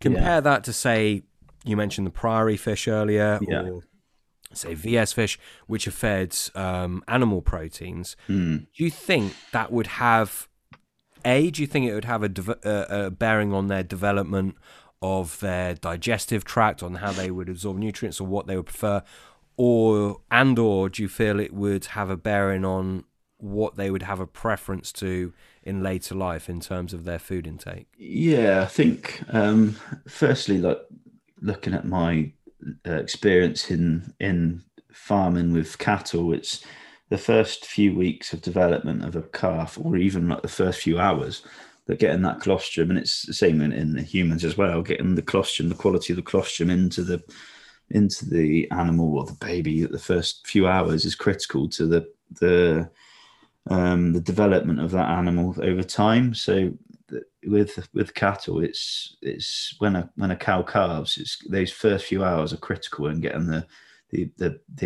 best nutrition into that animal while it can absorb it, because that ability to absorb the proteins is reduced in the first few hours. I'm not going to go too far into the science of it, because that's all sort of key ground, and I can't follow as that much of it. But I know it's the first few hours of getting that colostrum, the quality, and the animal has the best ability to absorb it in the first few hours. So they pilot that's has a massive knock-on effect on how the animal performs later on in its longevity. And I think it's probably the same in fish. I always try and relate everything I do with fish back to sort of animals that we understand above ground, that we can see and see develop. And again, a lot of places we go, and a lot of batches of fish I've seen over time that have, when you've taken a fish from an environment where it's completely starved and it's completely overstocked and not in its favor, if you like. I guess that sometimes they can be fish of like 4 or 5 pounds, which may be 10 or 15 years old, and they might be completely lean. And when they've gone to places where they've got space and they've got food, and they're in a well managed, fishery or environment, I think that they always they do really, really well. And I think a lot of that is probably because that fish has not had it its way, and it's not had any food, so it's adapted to being able to absorb any available nutrition, anything that's available to it. It's had to really rinse that source and absorb it, and use that in its favor to develop healthily and survive, really. So when it's been used to being in a battle of survival and gone into an environment of being able to thrive, they really do fill into that space. And I think farriers is a good example of that. That the story goes that they've come from a farm pond where they've been, like I say, really malnourished and thin, and they weren't anything special, just commons from a farm pond. As far as I've heard, that's a story I've heard. Is they've, from years and years ago, they came from a farm pond, and they've gone into an environment which is productive. It's nice, and the depths are good, so that it gets real warm. And obviously, it's a good environment for them, and they've just packed it on. And like anyone knows, the stamp of fish in there, the average is immense, and I think that's a lot to do with it. Is these, when you go look at farms that are agriculture now, these fish are fed for production, and either for the table or the same feeds that carp farmers feed to their fish that they're producing are the same feed that the standard that would be fed to food for the table for trout and salmon. So they're complete diets, and they're formulated around being the best digested by fish, so that they're formulated around performance and converting into flesh and muscle and fat, and it's about muscle tissue and the quality of the muscle tissue for meat, really, because a lot of these aquaculture, aquafeed manufacturers, they make their feeds for food for the table. So it's all about meat quality, and it's all about the creating the best formulation and digestibility for fish to convert that into the best flesh quality. And I think you can go so far with that almost the digestion capacity of carp becomes lazy, that their ability to absorb that is so easy that their intestine just almost becomes lazy because they can absorb it so easily.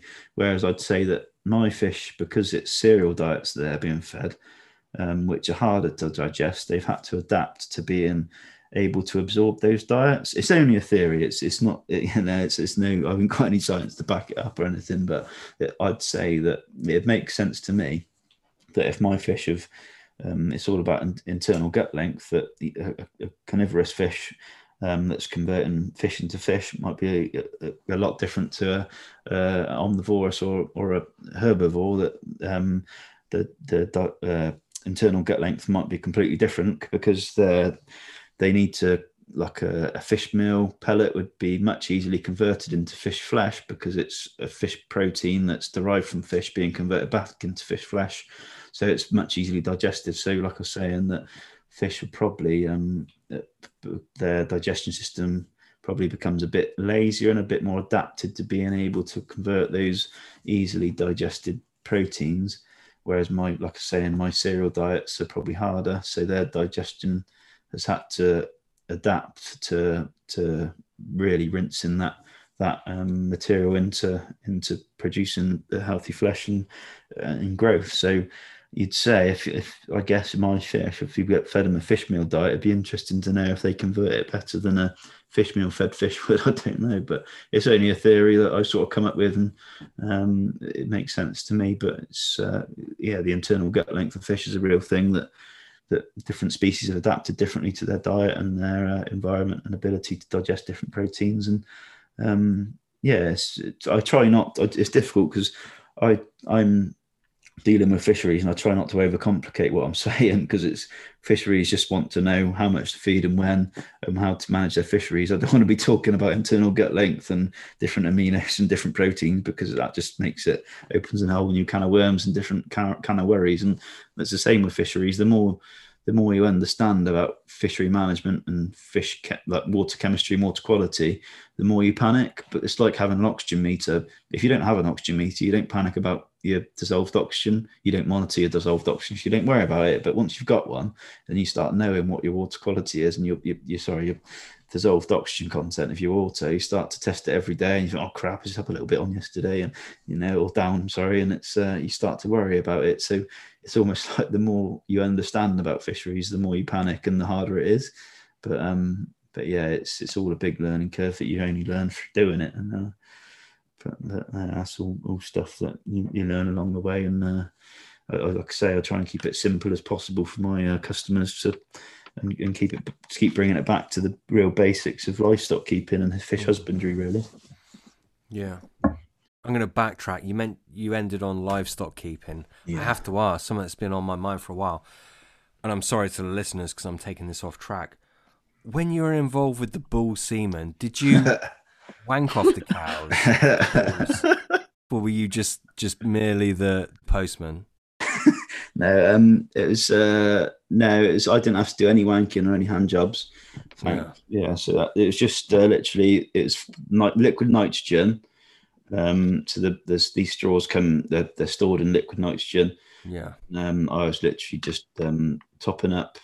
Like farms would have their bottles of liquid nitrogen that I'd have to go and top up. Yeah. And then I'd get jobs as well for different bull semen. I don't know what they call themselves.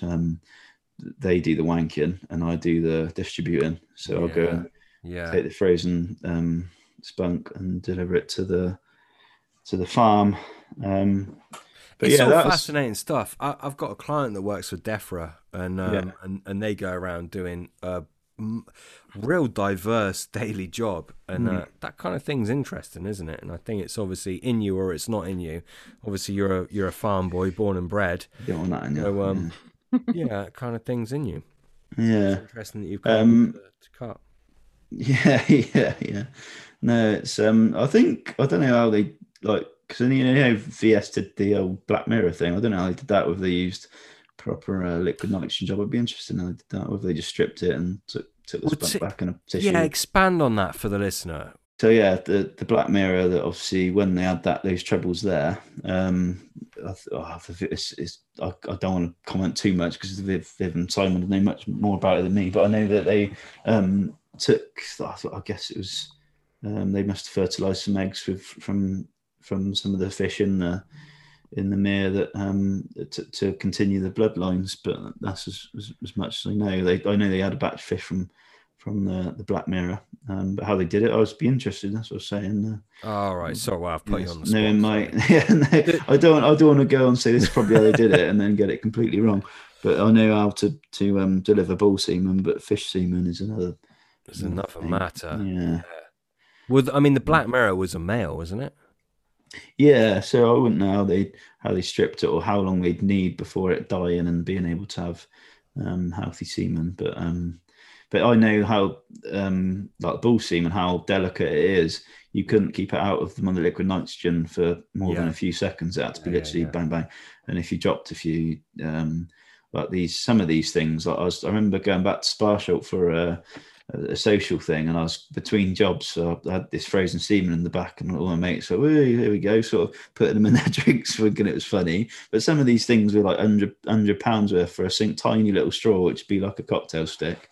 And they were, I had some in there. I must have had bloody more value in semen than I had in my anything. It's bloody ridiculous. The value of the spunk is ridiculous. It's your mates were putting it in their drink.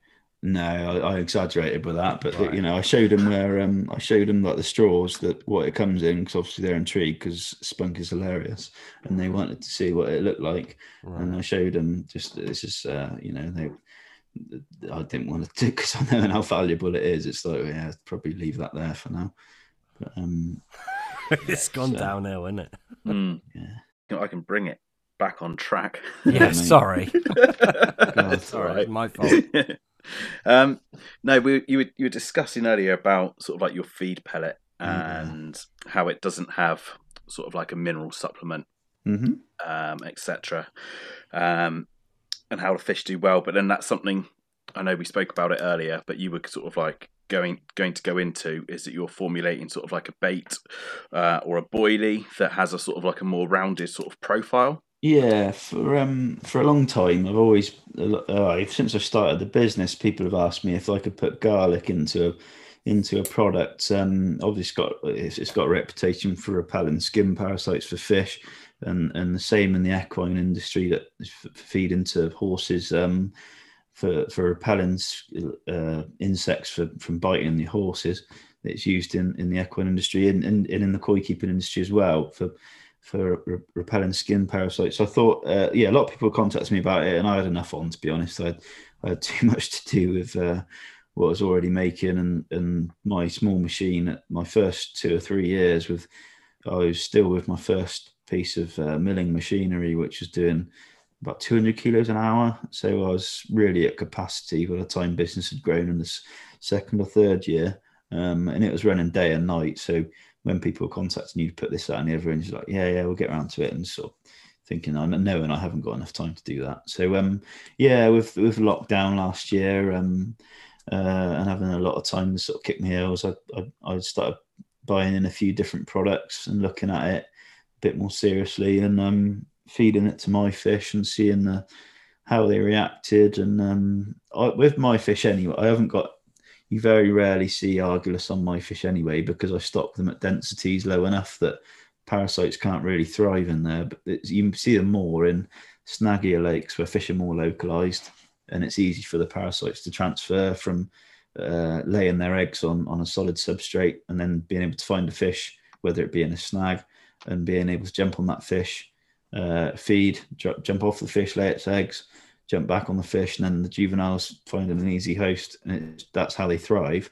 Whereas in my ponds, they're completely barren, so there's not really any hard substrate for these Argillus to hatch and lay their eggs on, and then re-find a host. So, and my fish are stocked at a density where the fish there's not many there, so it's hard for a parasite to come off of a fish, lay its eggs, and then be able to find a host again.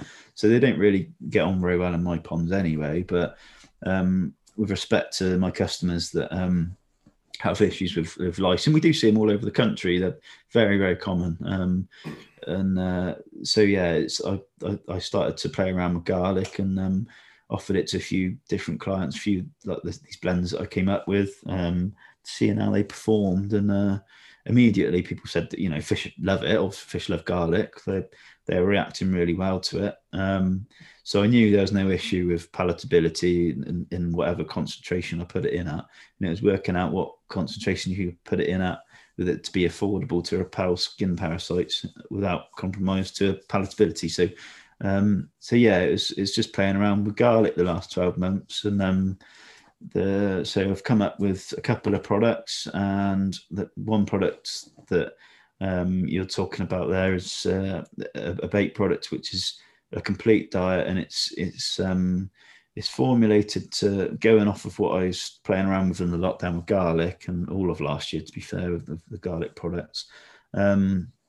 I started to think more seriously about fish health and the supplements that are going to be beneficial to fish, and the ingredients that have a reputation for being immune boosting for fish, and as well as in cattle and dairy farming. As I like to say, I always relate it back to livestock and cattle that I've grown up around and have learnt through vet visits and meetings and nutritional consultant meetings that we always have on the farm. Is yeasts always come up in conversation, and they've always been fed to the cows on the farm, and I've always had interest in yeasts, and started to look at what was available for and soluble to fish. So yeah, this product that is due to launch, I'd imagine soon after this podcast comes out in the spring this year, is using yeasts for their immune boosting properties, and their the complete amino package that they offer, and the palatability to fish. It's a real, although it's very expensive, I can't put these products into a feed formulation, like a bulk feed formulation for my fishery customers, because it wouldn't be cost effective. Although it offers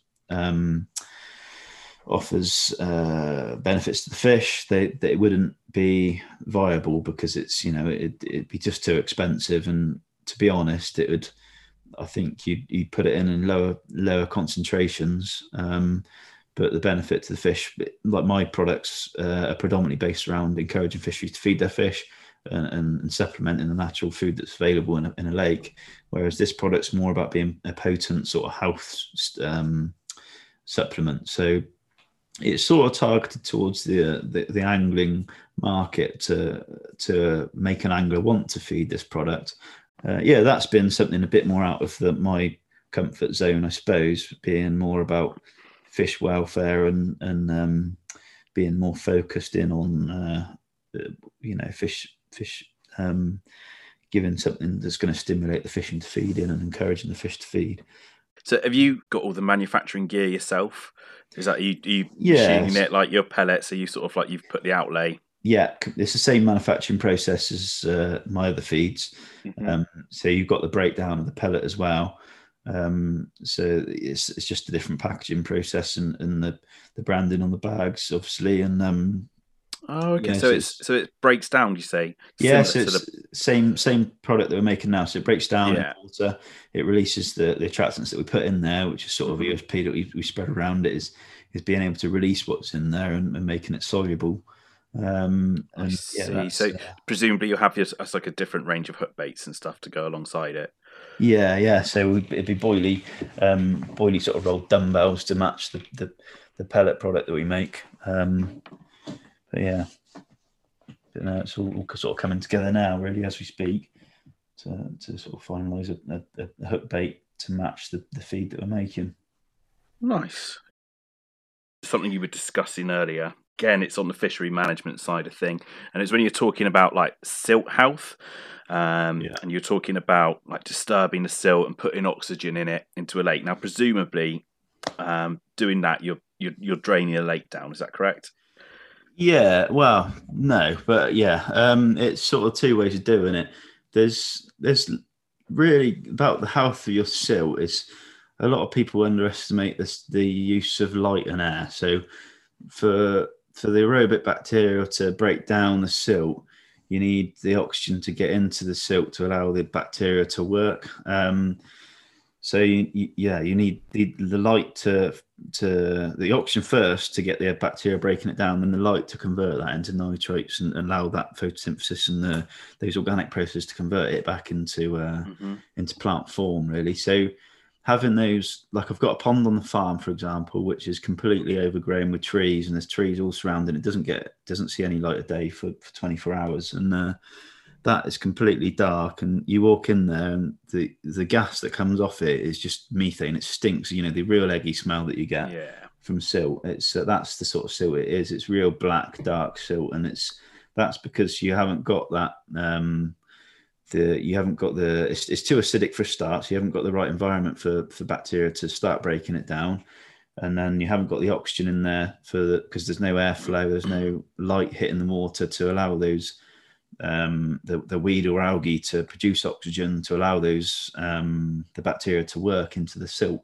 So you haven't got those processes breaking down the silt. So the only bacteria that can work in oxygen without oxygen are producing methane. So that's the gas that the aerobic or anaerobic, one or the other. I can't remember this time of night, but it's the bacteria that can't work with oxygen. So they'll produce ammonia. So that gas that comes off of that and really stinks. That's the methane. That's sort of the methane gas that comes off there. And it's really about if I cut all those trees to the pond in question, if I cut all those trees down, let light and air get to it, chuck some silt on it to help neutralize the pH, that would start breaking down. But from a byproduct of that, you get a lot of nitrogen. Chuck some silt on it. So Siltex, so it's the chalk, a calcium carbonate product. So that's liming, isn't it? Yeah, pretty much. But lime and calcium carbonate are two different products we try to differentiate from each other because hydrated lime can be there's garden lime, which is basically calcium carbonate, the same product. It's just chalk. It's a mineral that it helps buffer the pH, whereas hydrated lime is a biocide. So that's a very much more harsh ingredient, which the pH will completely switch and sterilise. It's a herbicide, a biocide, so it kills anything living that it touches. But so you don't really want to be adding that to water because it's a biocide. It can the change in pH can be a bit harsh on the fish, and it burns your skin if you get it on your skin. And it's a pretty harsh product to be chucking about. So we tend to use calcium carbonate, which is like I say, a chalk mineral, which is much more friendly, and it buffers the pH to allow the bacteria to work into the silt and break it down efficiently. And then, like I say, you need the light and air to get to it to help that oxygen diffusion and kickstart the algal process and breaking it all down and really recycling it back into nutrient available to fish and make it more of a fertile environment. So without the light and air, you don't get that photosynthesis, you don't get that finishing off of it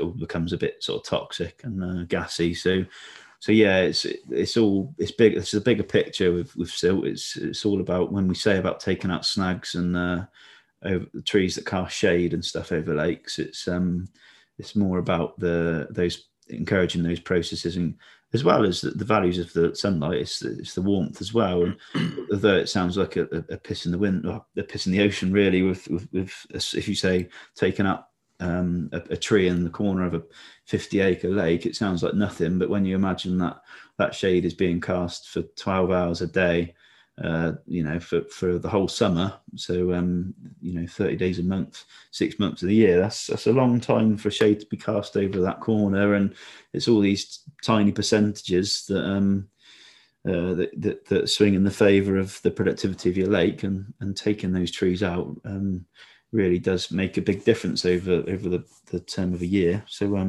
you see, this is where you get like a fine line with fisheries as well, isn't it? Yeah, because I like a natural fishery. Yeah. And a lot of fisheries now are taking this sort of line and this advice. I know that EA is sort of quite big on it with the fishery advice. It's to clear out any sort of trees that sort of like line a lake. And but you've only got to look back to when I was coming into carp fishing, and the big carp in my time when I was just coming to college was like the car park lake and stuff like that. But the carp got big there when they were barren pits. You got to remember like the linear fisheries and stuff like that. When they became famous, they're completely barren, open to the sunlight and air exposure. Whereas now that they're established and they're overgrown, that people see the establishment and the overgrown of the trees and the snags, they see that as part of the success. But it's not. It's because the fish have grown into that because of what it was like before. That's how the fish got there. But now they're big. People associate the size of the fish with the fishery as it is now.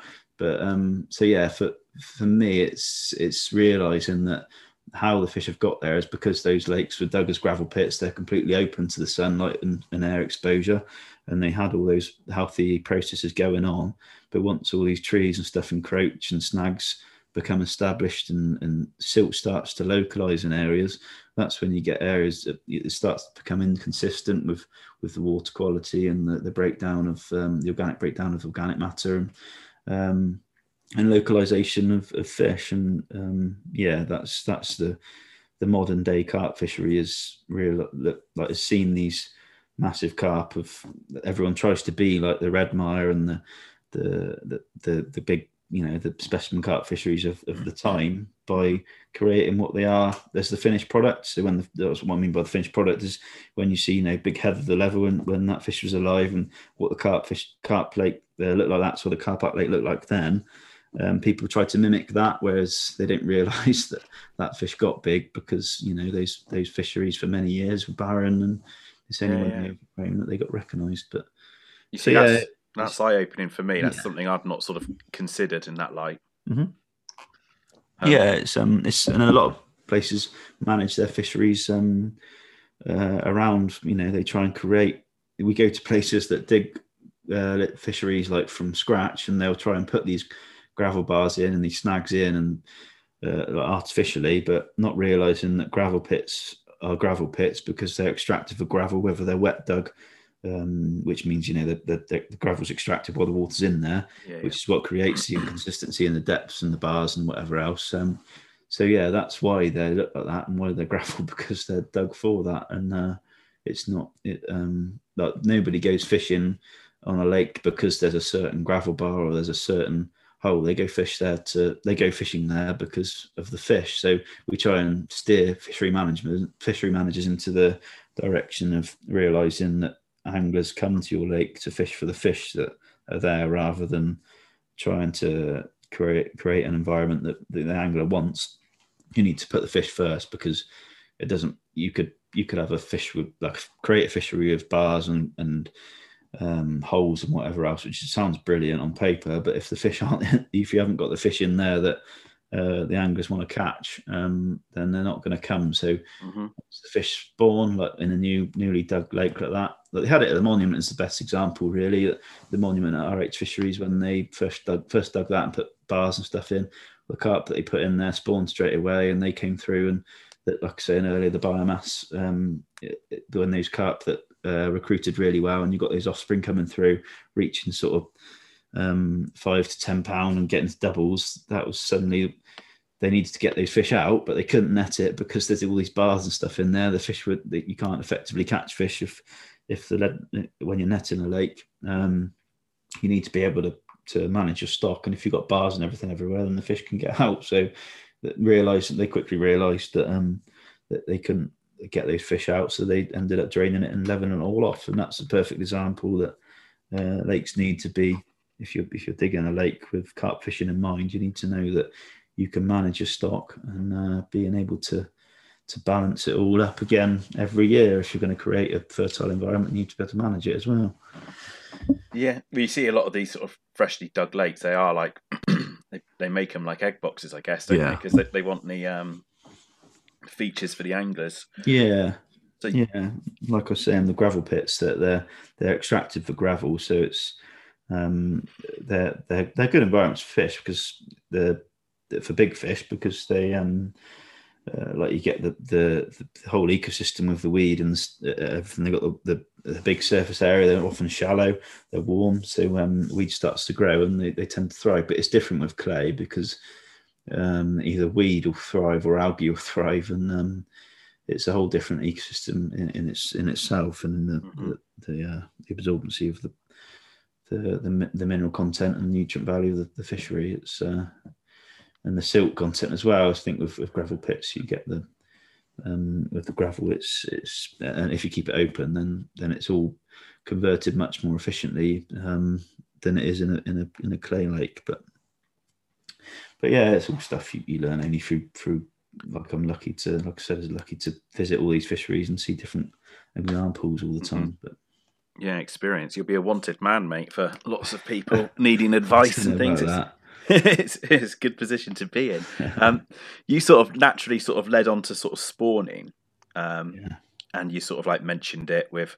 So in my mind, sort of like a lot of this snag removal would be sort of detrimental to spawning because I know sort of you were talking about sort of like plant and vegetation, and obviously that's very key for spawning and successful spawning. And I would have thought sort of like removal of a lot of sort of snags and things would negate it. But you're sort of saying with Monument there, they all spawn sort of quite successfully. Like, what is a sort of a good environment for spawning? Fish will spawn on anything. They're happy to spawn on a media where they can scratch and release their eggs and get their eggs to sort of, submit to some sort of spawning structure to lay their eggs on is preferable for a fish. But if they haven't got that, it doesn't mean they won't spawn. Often in the margins, they'll find plants or reefs to spawn on. They'll find something, but even if they can't, they'll spawn in open water, and their eggs will find their own way. But it's the survival of the spawn is always on the nutrient content of the water. So in a completely crystal clear, like we've already touched on, there's not much nutrient value to a crystal clear gravel pit, whereas in a clay pond, which is really turbid, and you've got the nutrient value of the clay being almost suspended in the water, so that it's more the fish can digest it more efficiently because they're fully absorbed in it. Whereas the nutrient value in a gravel pit is either on the deck in amongst the gravel or in the weed in big invertebrate life. We're talking about fry here, aren't we? Yeah. Fry you'll get much better recruitment in a clay pit than you would in a gravel pit, quite often. But it's not speaking for every scenario. But for ponds like my own, it's getting the carp to turn over the water and creating turbid water that creates that nutrient-rich environment that like I said earlier, those fry are so nutritionally dependent. They need to get those trace nutrient and minerals through them, and having that environment in a clay pond where they're fully immersed in it and it's soluble. So whereas in a gravel pit, it's more sort of food items rather than soluble food content. So yeah, it's two different scenarios, and we tend to find that fish, even in overstocked commercial lakes, if the carp they've got enough food, then their offspring will often thrive because there's so many fish in there that the water's turbid and there's a lot of suspended food content in the water. So so quite often lakes that feed their fish, they'll often find that the fry recruitment is quite good because if you're not feeding those fish, those fry have got the carp aren't feeding on anything, so they're all competing for food. So the offspring don't do so well. But whereas if you're feeding them, there's more food available and they're competing for food, so they're turning the water over more, and there's more suspended food and mineral content in the water, nutrient content in the water, and it's just more fertile. So yeah, I'm sort of trying sort of making a bit of story out of nothing there, but it's sort of two different. There's definitely two different scenarios of a rooted weed system, like a gravel pit, where you've got Canadian pondweed, which is rooted into the gravel and absorbing the nitrate through the ground and creating clear water, whereas you've got a microscopic algae system, which is like a microscopic algae, which is suspended in the water, and coloured water, which is favourable for the younger fish in being submersed in that nutrient value in the microscopic algae system, whereas in the rooted algae system it's more beneficial for bigger fish because you've got bigger food items in there, I'd say. So yeah, there's two different ecosystems, if you like, but I'd say definitely that the clay pits and the more fertile microscopic algae systems with the dirtier water, the more turbid water, they need more consistent management than the gravel pits because they're more fertile and they've got more suspended nutrient in the water. And you get better recruitment from all species in those lakes than you do in big gravel pits. So yeah, there's definitely two different ecosystems there, and we find the gravel pits more sort of, well, both, they're two different ways of looking at it. Like gravel pits, they get specimen, obviously carp and pike and stuff like that, and then in clay pits you can find big anything or big nothing. It's like if they're unmanaged, often you find they're all sort of holding each other back because it's so fertile that everything's thriving and nothing's really grown into anything big. But then that's a good environment for perch. Perch tend to thrive off neglect, and they tend to sometimes in match fisheries that are absolutely loaded with carp or loaded with anything. You might find one or two massive perch amongst them, which never get caught, and that's quite interesting. But on the same card, you get fisheries that we go to and we crop every year that the target species that they want to grow get massive because they keep cropping everything else off. But then the predatory fish don't get that big because they're not quite so. It's not swung in their favour, if you like. So there's two different styles of fishery, I suppose. Gravel pits tend to be sort of, if they're managed correctly, then they tend to sort of balance themselves if they're stocked correctly, I'd say. Whereas clay and more fertile soils like that need constant management and constant correction, I'd say. Well, I've definitely learned something there.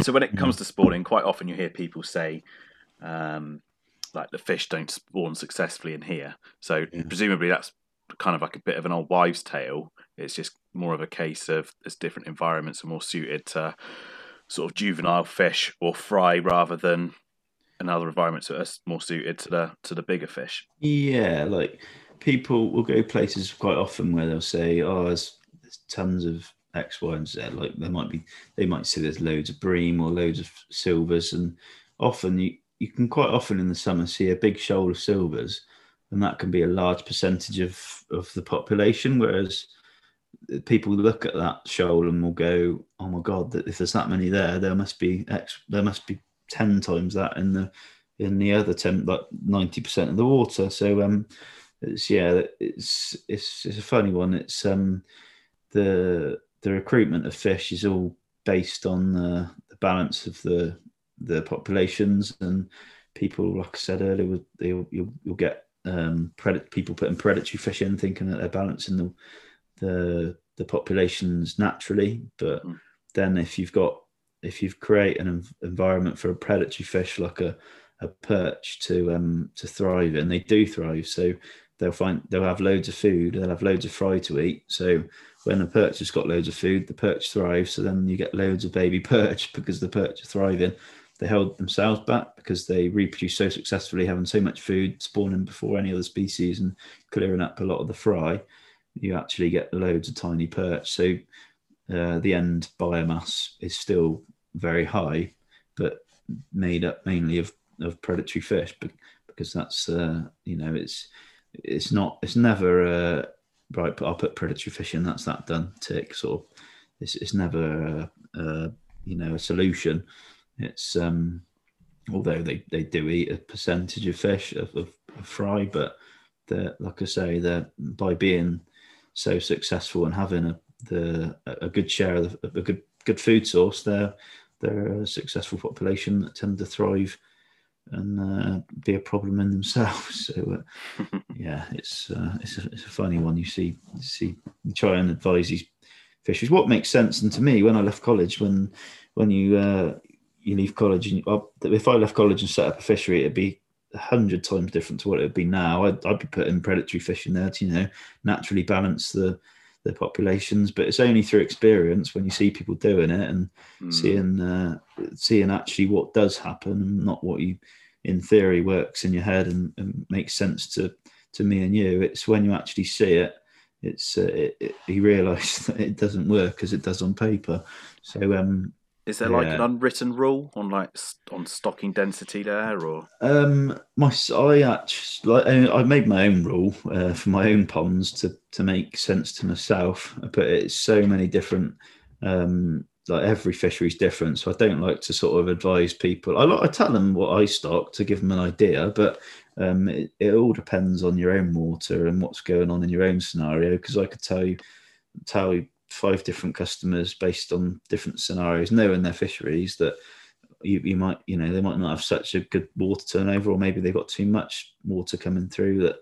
And there's so many different variables that you can't really base a figure on, so many different scenarios. But for myself, I always start say, because I tend to sell all my fish by the time they're sort of C4, C5. They're too big for my ponds, so I've normally sold them by the time they get to sort of mid doubles.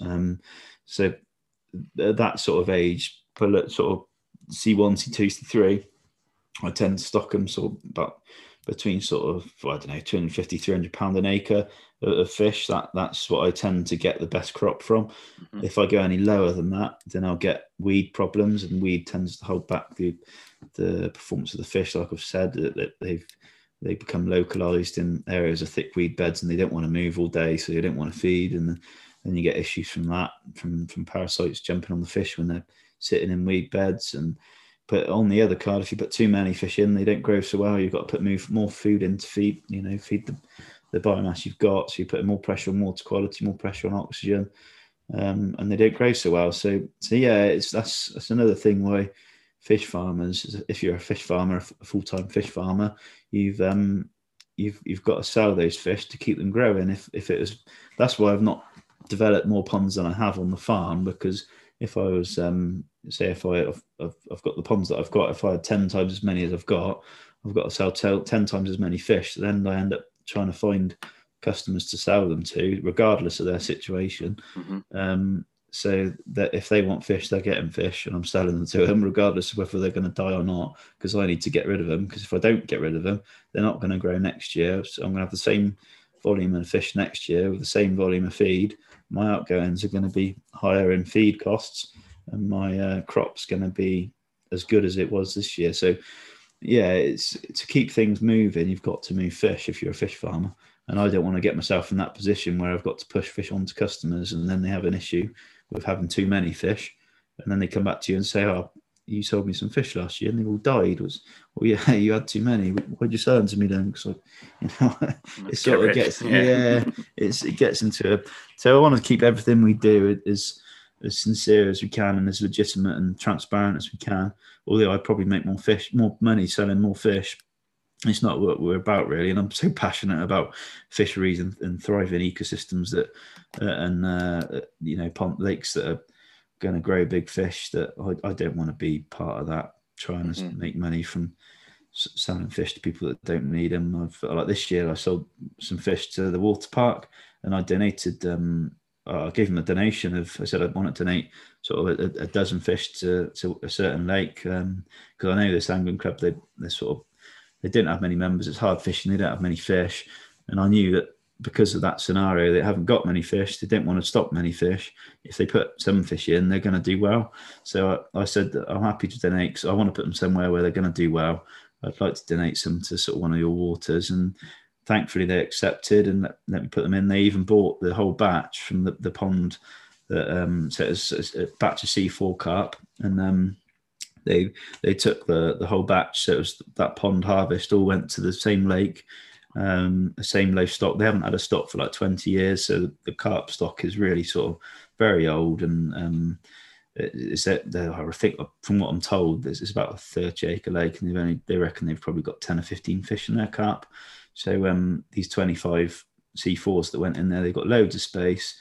Didn't make much money on them, obviously, because I donated half of them and sold the other half to them because they wanted the whole batch. And it's just nice to put them somewhere where you know in sort of 10 years' time they're going to be beasts, and there's not going to be many in there even in 10 years' time. So it's sort of places like that for me, that's where I want to be putting my fish, and sort of knowing in 10 years' time that some of those fish are getting caught at sort of 20, 30, 40 pound perhaps, and that's all from something that hasn't made me any much money, but it's sort of it's something that you've contributed to, and that's the sort of thing I like doing. Because growing carp for me is never going to make much money because I don't grow enough of them to make enough money. But it's all sort of about a hobby thing.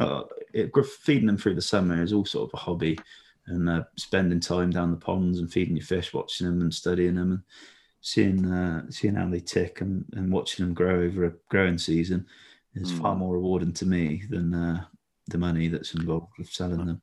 That's it. How long have you been selling fish now? I was when was it? I left college at 18, so probably must have been 19. So 18, 19. I'm 27 now, so that's 9 years, isn't it? Yeah. We'll go with 9, mate. Yeah, 9 years. Yeah. And what sort of weights are those fish doing now? Well, in the first few years, they were going to sort of venues of that I was selling feed to, so like sort of newly stocked sort of lakes that like sort of holiday parks and things like that. So but I wouldn't say not that I know of many massive fish. I grew them to £20 at home, and then they've gone to sort of places that not sort of places where they're not going to grow into massive fish. It's almost like commercial lakes, if you like, not so they're overstocked. It's not trying to contradict what I've just said about stocking them into a nice big gravel pit. If I put them in some places like booking places where you book your week period or your weekend on lakes, and they've done sort of £20 to £30, and as far as I'm aware, I've not heard of any that have gone over and beyond 30 yet. But these ones that I've just put into the water park, those are the ones that I'm really excited about.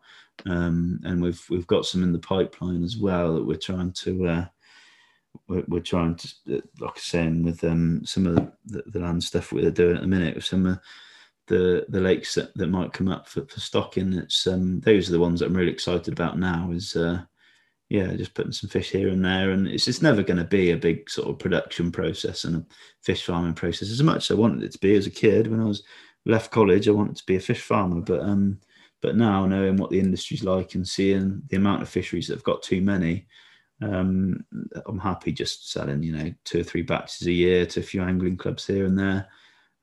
But as far as I haven't heard of any massive fish in the 8 years I've been doing it. But when I say 8 years, the first 2 years I spent feeding fish meals and working out what the issues that come with it.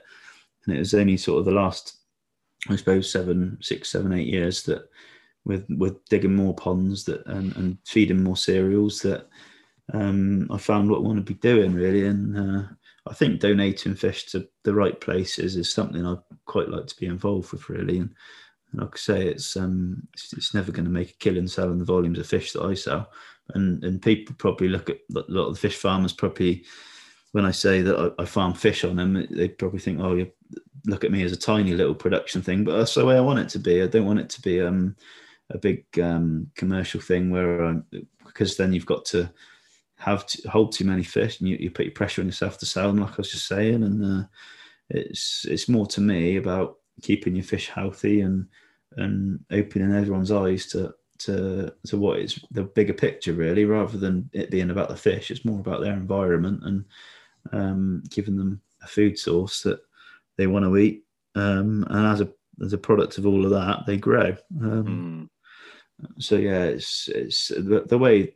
That's not the trendy way to look at it. The trendy way now is to look at the strains of carp, and it's all about marketing your fish. But for me, it's trying to sort of be more about the environment. Working with Andy, you can sort of, but I'm happy knowing that the advice we give is completely genuine. It's completely honest. And knowing that what we say, if you follow our advice, we know 100% that we can get you results. It's not about trying to sell a product to trying to sell a fish. It's about what's best for the fish and what's best for the environment. And that, like I said earlier, that does clash with with sales of other fish farmers that want to move fish, our advice probably does go against that in a lot of scenarios. But there are places that do need fish, so it's sort of, just trying to base it all on each situation, really. And how does demand go? Because presumably it's like a lot of fisheries now just want predominantly mirrors, sort of like particular scale patterns. Are your fish sort of quite distinctive? Is this anything you sort of aim for, or? Well, it's another question I'm glad you asked, really, because I think I'm quite of the opinion that because it's trendy now to buy fish from X, Y, and Z and have a good sort of genetic pool, I suppose, and then have like different strains in your lakes. It's very trendy to have that. Different people's, have a nice mix of carp in your lake. But for me, I always look back to how it was historically, and you went to Redmar to catch those leany fish. You went to sort of the Car Park Lake to catch those big chunky carp or braised things like linear. You know what you're going to get, and I like that. I like how I don't like now going to a fishery knowing you've got everything to go for in one lake. I like going to a lake knowing that it's got character. It's got fish that are from this lake rather than from. I don't like the way it's all got commercial and you can get everything you want from every single lake. I quite like have a lake having character. So I try and make my fish almost more streamlined in what they are and try and to create. Mine fish have come from sort of like the north of the Cotswolds. So the genetic heritage, I suppose, is from North Cotswolds, and I try and keep it that way and you get sort of carp that come through with an almost blue colour, and I like to keep them like an orangey sort of homogeny sort of colour, so they're all sort of the same strain, if you like, and a good fish farmer will give you a good mix of fish, and I think you should. The one thing we always tell our customer is we always suggest that when you pick whoever you want to buy your fish from, pick that supplier and use them solely, because I always say you should stock your fish once with the amount of fish that's healthy for them to grow into for whatever you want to achieve, whether it's commercial or specimen, and you should stock it once and you spend the rest of the time correcting the biomass.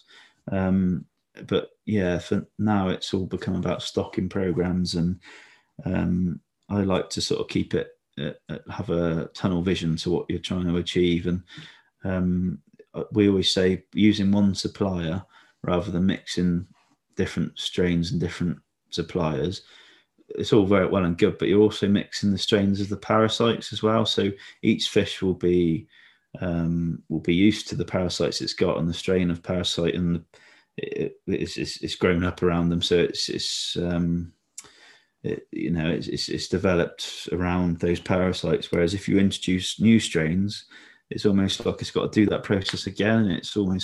It's got a new strain of parasites, and it's every parasite sounds like a swear word, but it's all fish have got parasites, and there's no category 1 and category 2 notifiable parasites that are recognised in health checks. So your fish will get a health check, and it'll come back with what parasites your fish have got.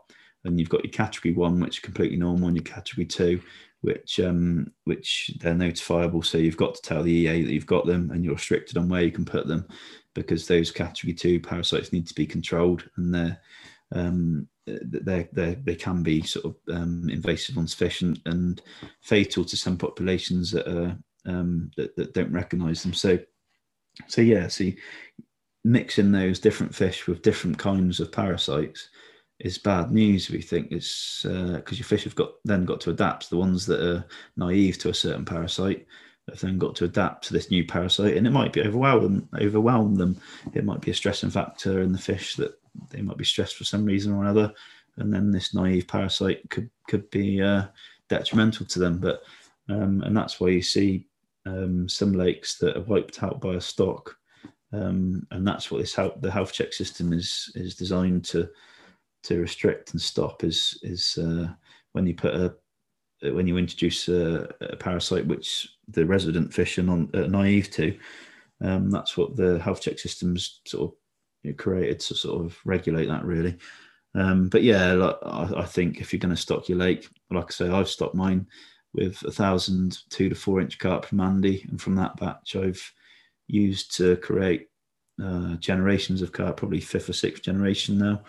And yeah, I think that once those fish, they've got their parasites that they used to. And I think if I stocked one batch into one lake, like I've done to Top Pit, on the lake I was just saying, those C4 carp, that's one batch of fish that have gone into a lake where there's only a handful of carp, so there's not going to the parasites aren't going to thrive, because there's going to be so hard for them to find another host, because it's like 30 acres with only a handful of fish in it. And yeah, it's not like they've gone, right, let's buy 100 fish from him, 100 fish from him, 100 fish from him, 100 fish from him, and then mix them all together, and then suddenly you get like a mix of like different strains of parasites, different kind of parasites, fish that are naive to some strains and familiar with others. So it's for me, it's things like that fisheries don't spend enough time thinking about, but then they think about other things too much. But then that's based on theory rather than like my internal gut link theory. It's all my theories that might be a complete bit of bollocks, but it's makes sense to me. And just try and advise people on what you know and what you're confident in, really. But that's not bad advice. Buying one batch of fish and from one supplier. That's how they did it in the old days at Redmire, when they put whatever it was, 50 little first year carp in to control weed.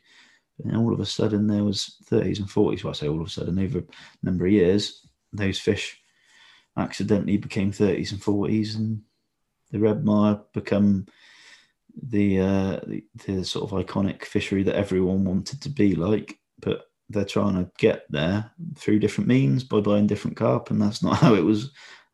So yeah, I think people try and mimic history by without sort of getting there the same way that history was made. And that's kind of what I want to bring it back to, is fishing has become so commercial and so scruffy that you're almost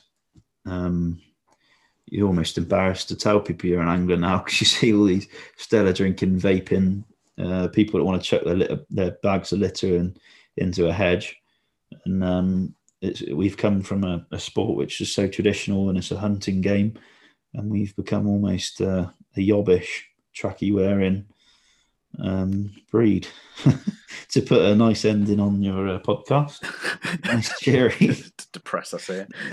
It's true though, isn't it? Yeah, there's certainly different sort of not cliques, but different sort of groups or niches or groups of anglers, isn't there? Yeah, I'd like to see some class come back to the traditional sport that it was. And I think a lot of the old boys would say the same, that we go to a lot of old angling clubs that, back in my day, boy, they say, and we've let them down. But there we go. We can only try and bring it back, but yeah, it's a funny one, isn't it? It's become such a big commercial. It's become such a big industry with being on the telly all the time, and all this modernisation of the sport, and the money that's involved with it now. It's attracted a lot of attention, and it's going to come as part of it, isn't it? But we've just started to try and encourage fisheries to up their prices, because everywhere you go is absolutely rammed. But when fisheries hear that you're trying to up the price of fishing tickets, they're obviously dead against it. So it's we're not very popular all of the time, but it's all for the greater good of the sport and the fish, really.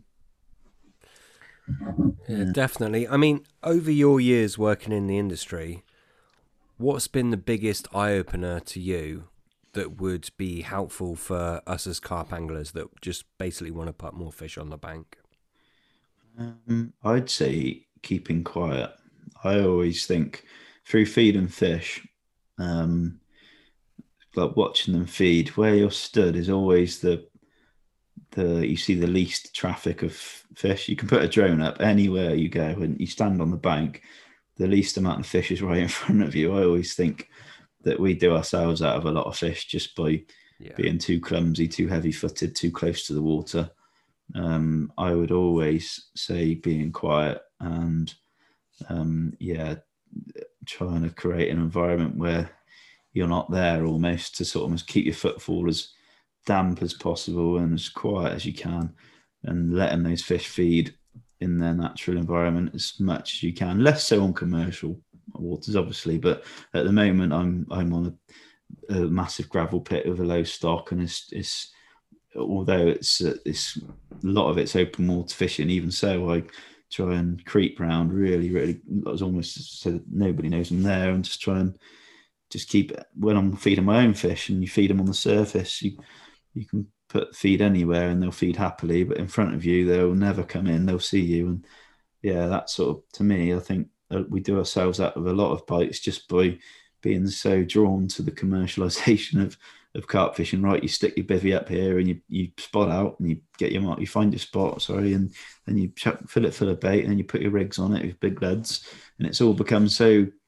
regimental and so sort of strategic. I don't know what the word is, but you just sort of, you know what you're doing before you get to the lake. Whereas we're hunters, really. We're trying to catch carp from an environment that they don't want to come out of. So it's sort of, you've got to be, I think for me, it's got to be being quiet and being stealthy as if you're not there. And I've got this year particularly, I've the lake I've been on, quite like really sort of find my kit down to nothing really, brolly and a bed chair and as little as I can get away with, and bivvy up right back and only cast the rods out, pre-baiting and baiting as much as I can, and then just getting your rods out as quietly as you can and sitting right back. And yeah, just being, I think that's for me is stealth, isn't it? I mean, yeah, we've spoken about it on the podcast before, but it's the same as if you're in a swimming pool and someone walks up to the edge. You can hear it. Yeah. It's just it's magnified underwater, isn't it? Yeah. It's almost like the water molecules can transmit the vibrations better than air can. Yeah, if that's scientific fact or not, but that's what it feels like in reality. You haven't even got to spook the carp to sort of, for them to put them off the feed. You've only got to sort of quietly sort of, they think something's up and they don't have to feed. And it's, especially in the environments where you and I are trying to catch them from low stock pits, they're feeding as a luxury rather than as a necessity. It's like in a commercial pit where they're feeding because they're hungry. That in our situation, they're almost grazing because they can. And so you almost, you just got to, I think you've just got to be so quiet and take yourself away from what carp fishing is. Whereas you turn up and you find a spot and you bait it and you put your rigs on it, you've got to really sort of, well, I say that, but that's only for the scenario I'm thinking of, rather than you could turn up to a high stock pit and fill it in and catch a lot. But I'm thinking probably of the scenario I'm trying to catch fish. And which is relevant for sure. Yeah. I mean, and stemming on from that, a lot of people talk about naturals, myself included. Yeah. What naturals do we need to be aware of as carp anglers, and how can we learn about them and then perhaps use that to our advantage in order to catch more carp? I honestly don't know, to be honest with you. It's like, I think now, because carp baits are so advanced, that I think they'd far rather eat a bait than a natural now. I think people get carried away with the naturals as an excuse of why they've not caught or why they feel happy that I don't know.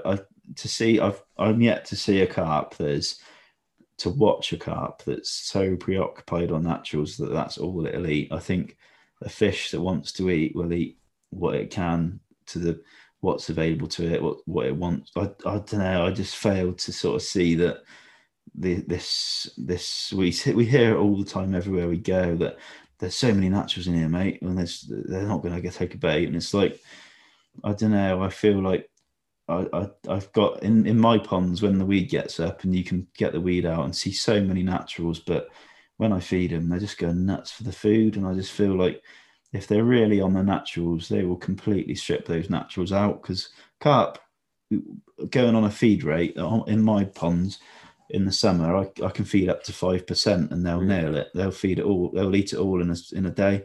So going off like a 30-pound carp, if it say that's a 20 kilo carp, let's say 40 pounders or something, 20 kilos. So that'll eat 10% of that's 20. So that's like 100 grams of feed every day, all day, every day. That'll feed easily. So that's a lot of naturals. That so all day, every day, having that many naturals. I think if they're really enjoying them that much, and they'd be, I can't see it. I think that especially our baits, as an angler, they're so attractive and nutritionally fulfilling as well, and they're so easily available that I think carp. I don't think you need to be too worried about naturals. If you know where they are and you can get bait to them quietly without spooking them, you're going to catch one. I think, I don't know. I think people get carried away with the naturals thing. But then there's probably people that listen to this that can prove me wrong, and I'm fully open to sort of being shot down. But I've yet to see it myself. I like to think I've seen a lot of carp feeding and carp situations and bits and pieces. But I don't know. I think it's a theory more than a practice. But you see fish feed, and obviously we see fish feeding and fizzing up over. Well, you don't know what it is. It might be bloodworm. It might be. It could be naturals, but I think that fish can. They probably do in that sense. Bloodworm and stuff on beds and stuff like that. But I can't honestly. I think they'd sooner take what's easiest available. If there's a load of bait on the deck that is easily available and it's going to provide more nutritionally to them and it's attractive to them, then they're going to take the bait every day. But, I don't know. Sorry to avoid your question. No, not at all. No, absolutely. I agree with you. I mean, it's water dependent, isn't it? Yeah. Everything is so subjective. That's the thing. And as humans, we want like a black or white answer. We want it's like, is it black or is it white? Is it yes or no? But it's not always that simple, is it? You hear stories of like carp shitting out shells and definitely small fish. So I've seen fish in my own ponds that the carp that have spawned and turned around and eaten their own fry. I've seen them charging at clouds of fry. I'd say that they definitely eat stuff like that they can easily digest and convert into body weight. Obviously, converting live fish into fish flesh is easy, so they want to eat fry definitely. And so looking at it from that point of view, I'd say crayfish and things like that they'd eat certainly. But I still think if there's bait that's right, I think there's bait that's wrong that can be overpowering or not nutritionally. I don't know, not easily detected by fish or nutritionally fulfilling for the fish. I think they'd if the bait was right, then they definitely prefer to eat a food source that's basically a boilie, which is filling and it's a food source if they can eat easily. I think they'd sooner have that. But then you have, like, from my point of view, from feeding, I'd never. People have always asked me why don't I make a boilie as a food source, but we go to a lot of fisheries that when the fish, because a fish, like I said earlier about the consistency of water quality, fish can quite easily switch off feeding for a day or two if something's not quite right, or the water quality or chemistry isn't quite right, and they won't feed for a day or two.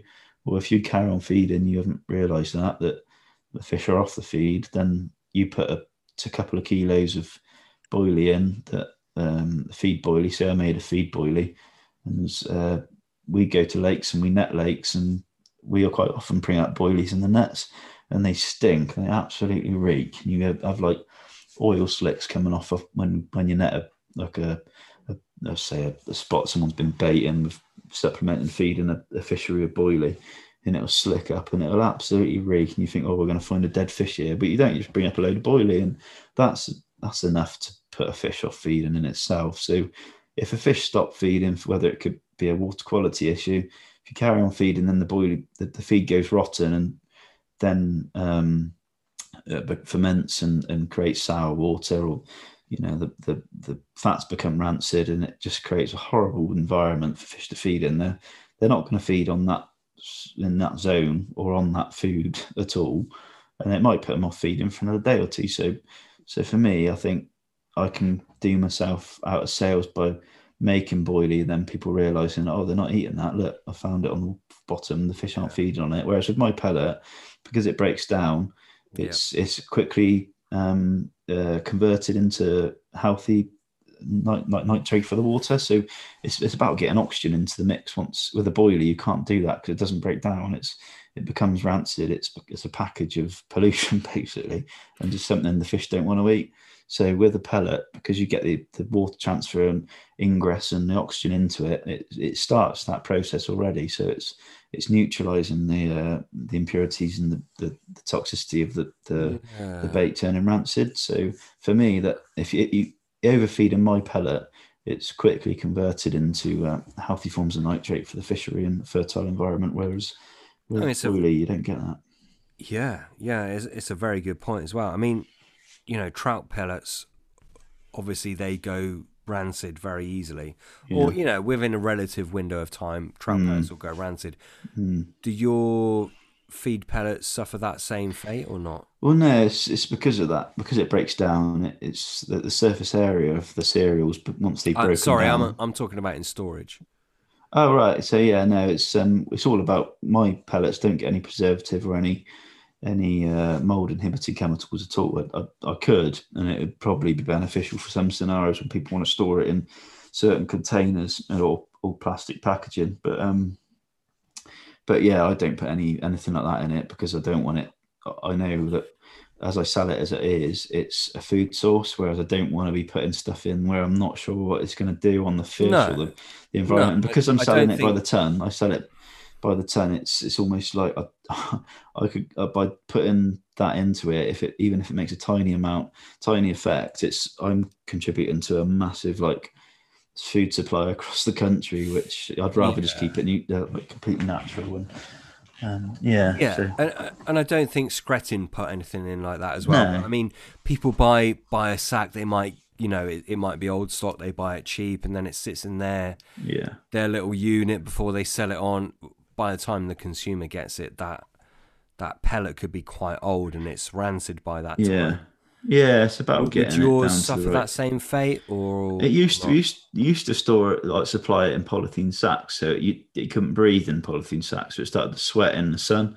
So since we changed to paper sacks, we had loads of issues with the polythene, but now we've changed to the paper sacks. It's all pretty much a neutral humidity within the bag, so it's all about getting it down to the right. The production process, you need to get it right down to the right moisture and then right temperature as well to sort of stabilize it in itself. So you're being careful about the amount of steam I put onto it and the amount of treatment I put onto it before I make it into a pellet, before it's formed. So yeah, there's that was a massive issue when I first got the new pelleting plant by conditioning it with steam and putting too much moisture into it. And that was a steep learning curve by realizing that I had to replace a lot of feed the first year because I was putting too much steam into it, trying to gelatinize the starches and cook it too hard and not being able to draw that moisture out.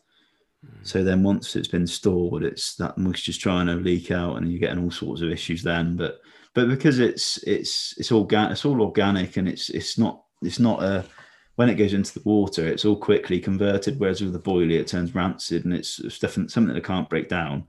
You've got that issue of rancidity and turning the water sour and whatever else comes with it, and it's that's bad news. So I could obviously, if I made a boilie, I could sell it 10 times over. I could sell loads of it and make a good margin. But it's almost like I don't want to do that because I know that's going to anywhere that has issues is going to find boilie on the deck and it's going to turn the water sour and it's just going to be bad news. So I know that my pellet is going to, because I use it in my own feeds and it's for my own fish, I know that it's going to be fine and it's going to break down organically. A good boilie should gas up and it should float off, when it's past its prime. How much feed do you produce a year? This year just gone, I did just over 400 ton. Wow. But yeah, 2 years ago I probably did about 100 tons, so it's gone pretty quickly to quite a lot.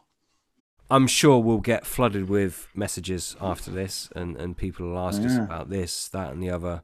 So maybe we can come back and do a part 2. Yeah, wicked. Yeah, have a look at our social media. I'm sure there's stuff that you'll find interesting on there, and your listeners. 100%. Yeah, 100%. If people want to kind of explore your world a little bit more, find out what you're doing with both your feed, your upcoming Anglers Bait, and the fishery work that you do, where do people find out more about? Yeah, so we're quite active on Facebook and Instagram. It's BP Milling. And the website is, by the time this comes out, we might even have the new website launched. But I've got a new website. It's pretty much complete. I've just got a few new products to put on there, and that's www.bpmilling.co.uk. And there's some interesting stuff for everyone to look at on there. And hopefully this podcast has been a bit of an idea of what we're about, and it's less, like you say, less about the. I'm not a scientist by any means, but certainly I've seen. I'm lucky enough that I've been able to see a lot of fishery and a lot of livestock, and try and sort of merge the two together to create something a bit interesting in the feed world of carp. But it's definitely a lot different to what you'd get from your fish scientist. I'm sure, like fish, even now, if you looked for feeds for fish, you're going to find a lot of fish meal and stuff, and everything is geared towards fish meal, and that's completely. I've gone completely against the grain of my business, and it's only grown through results, really. So it's been very lucky to have what I do and been able to do what I do for a living, and very grateful for my customers.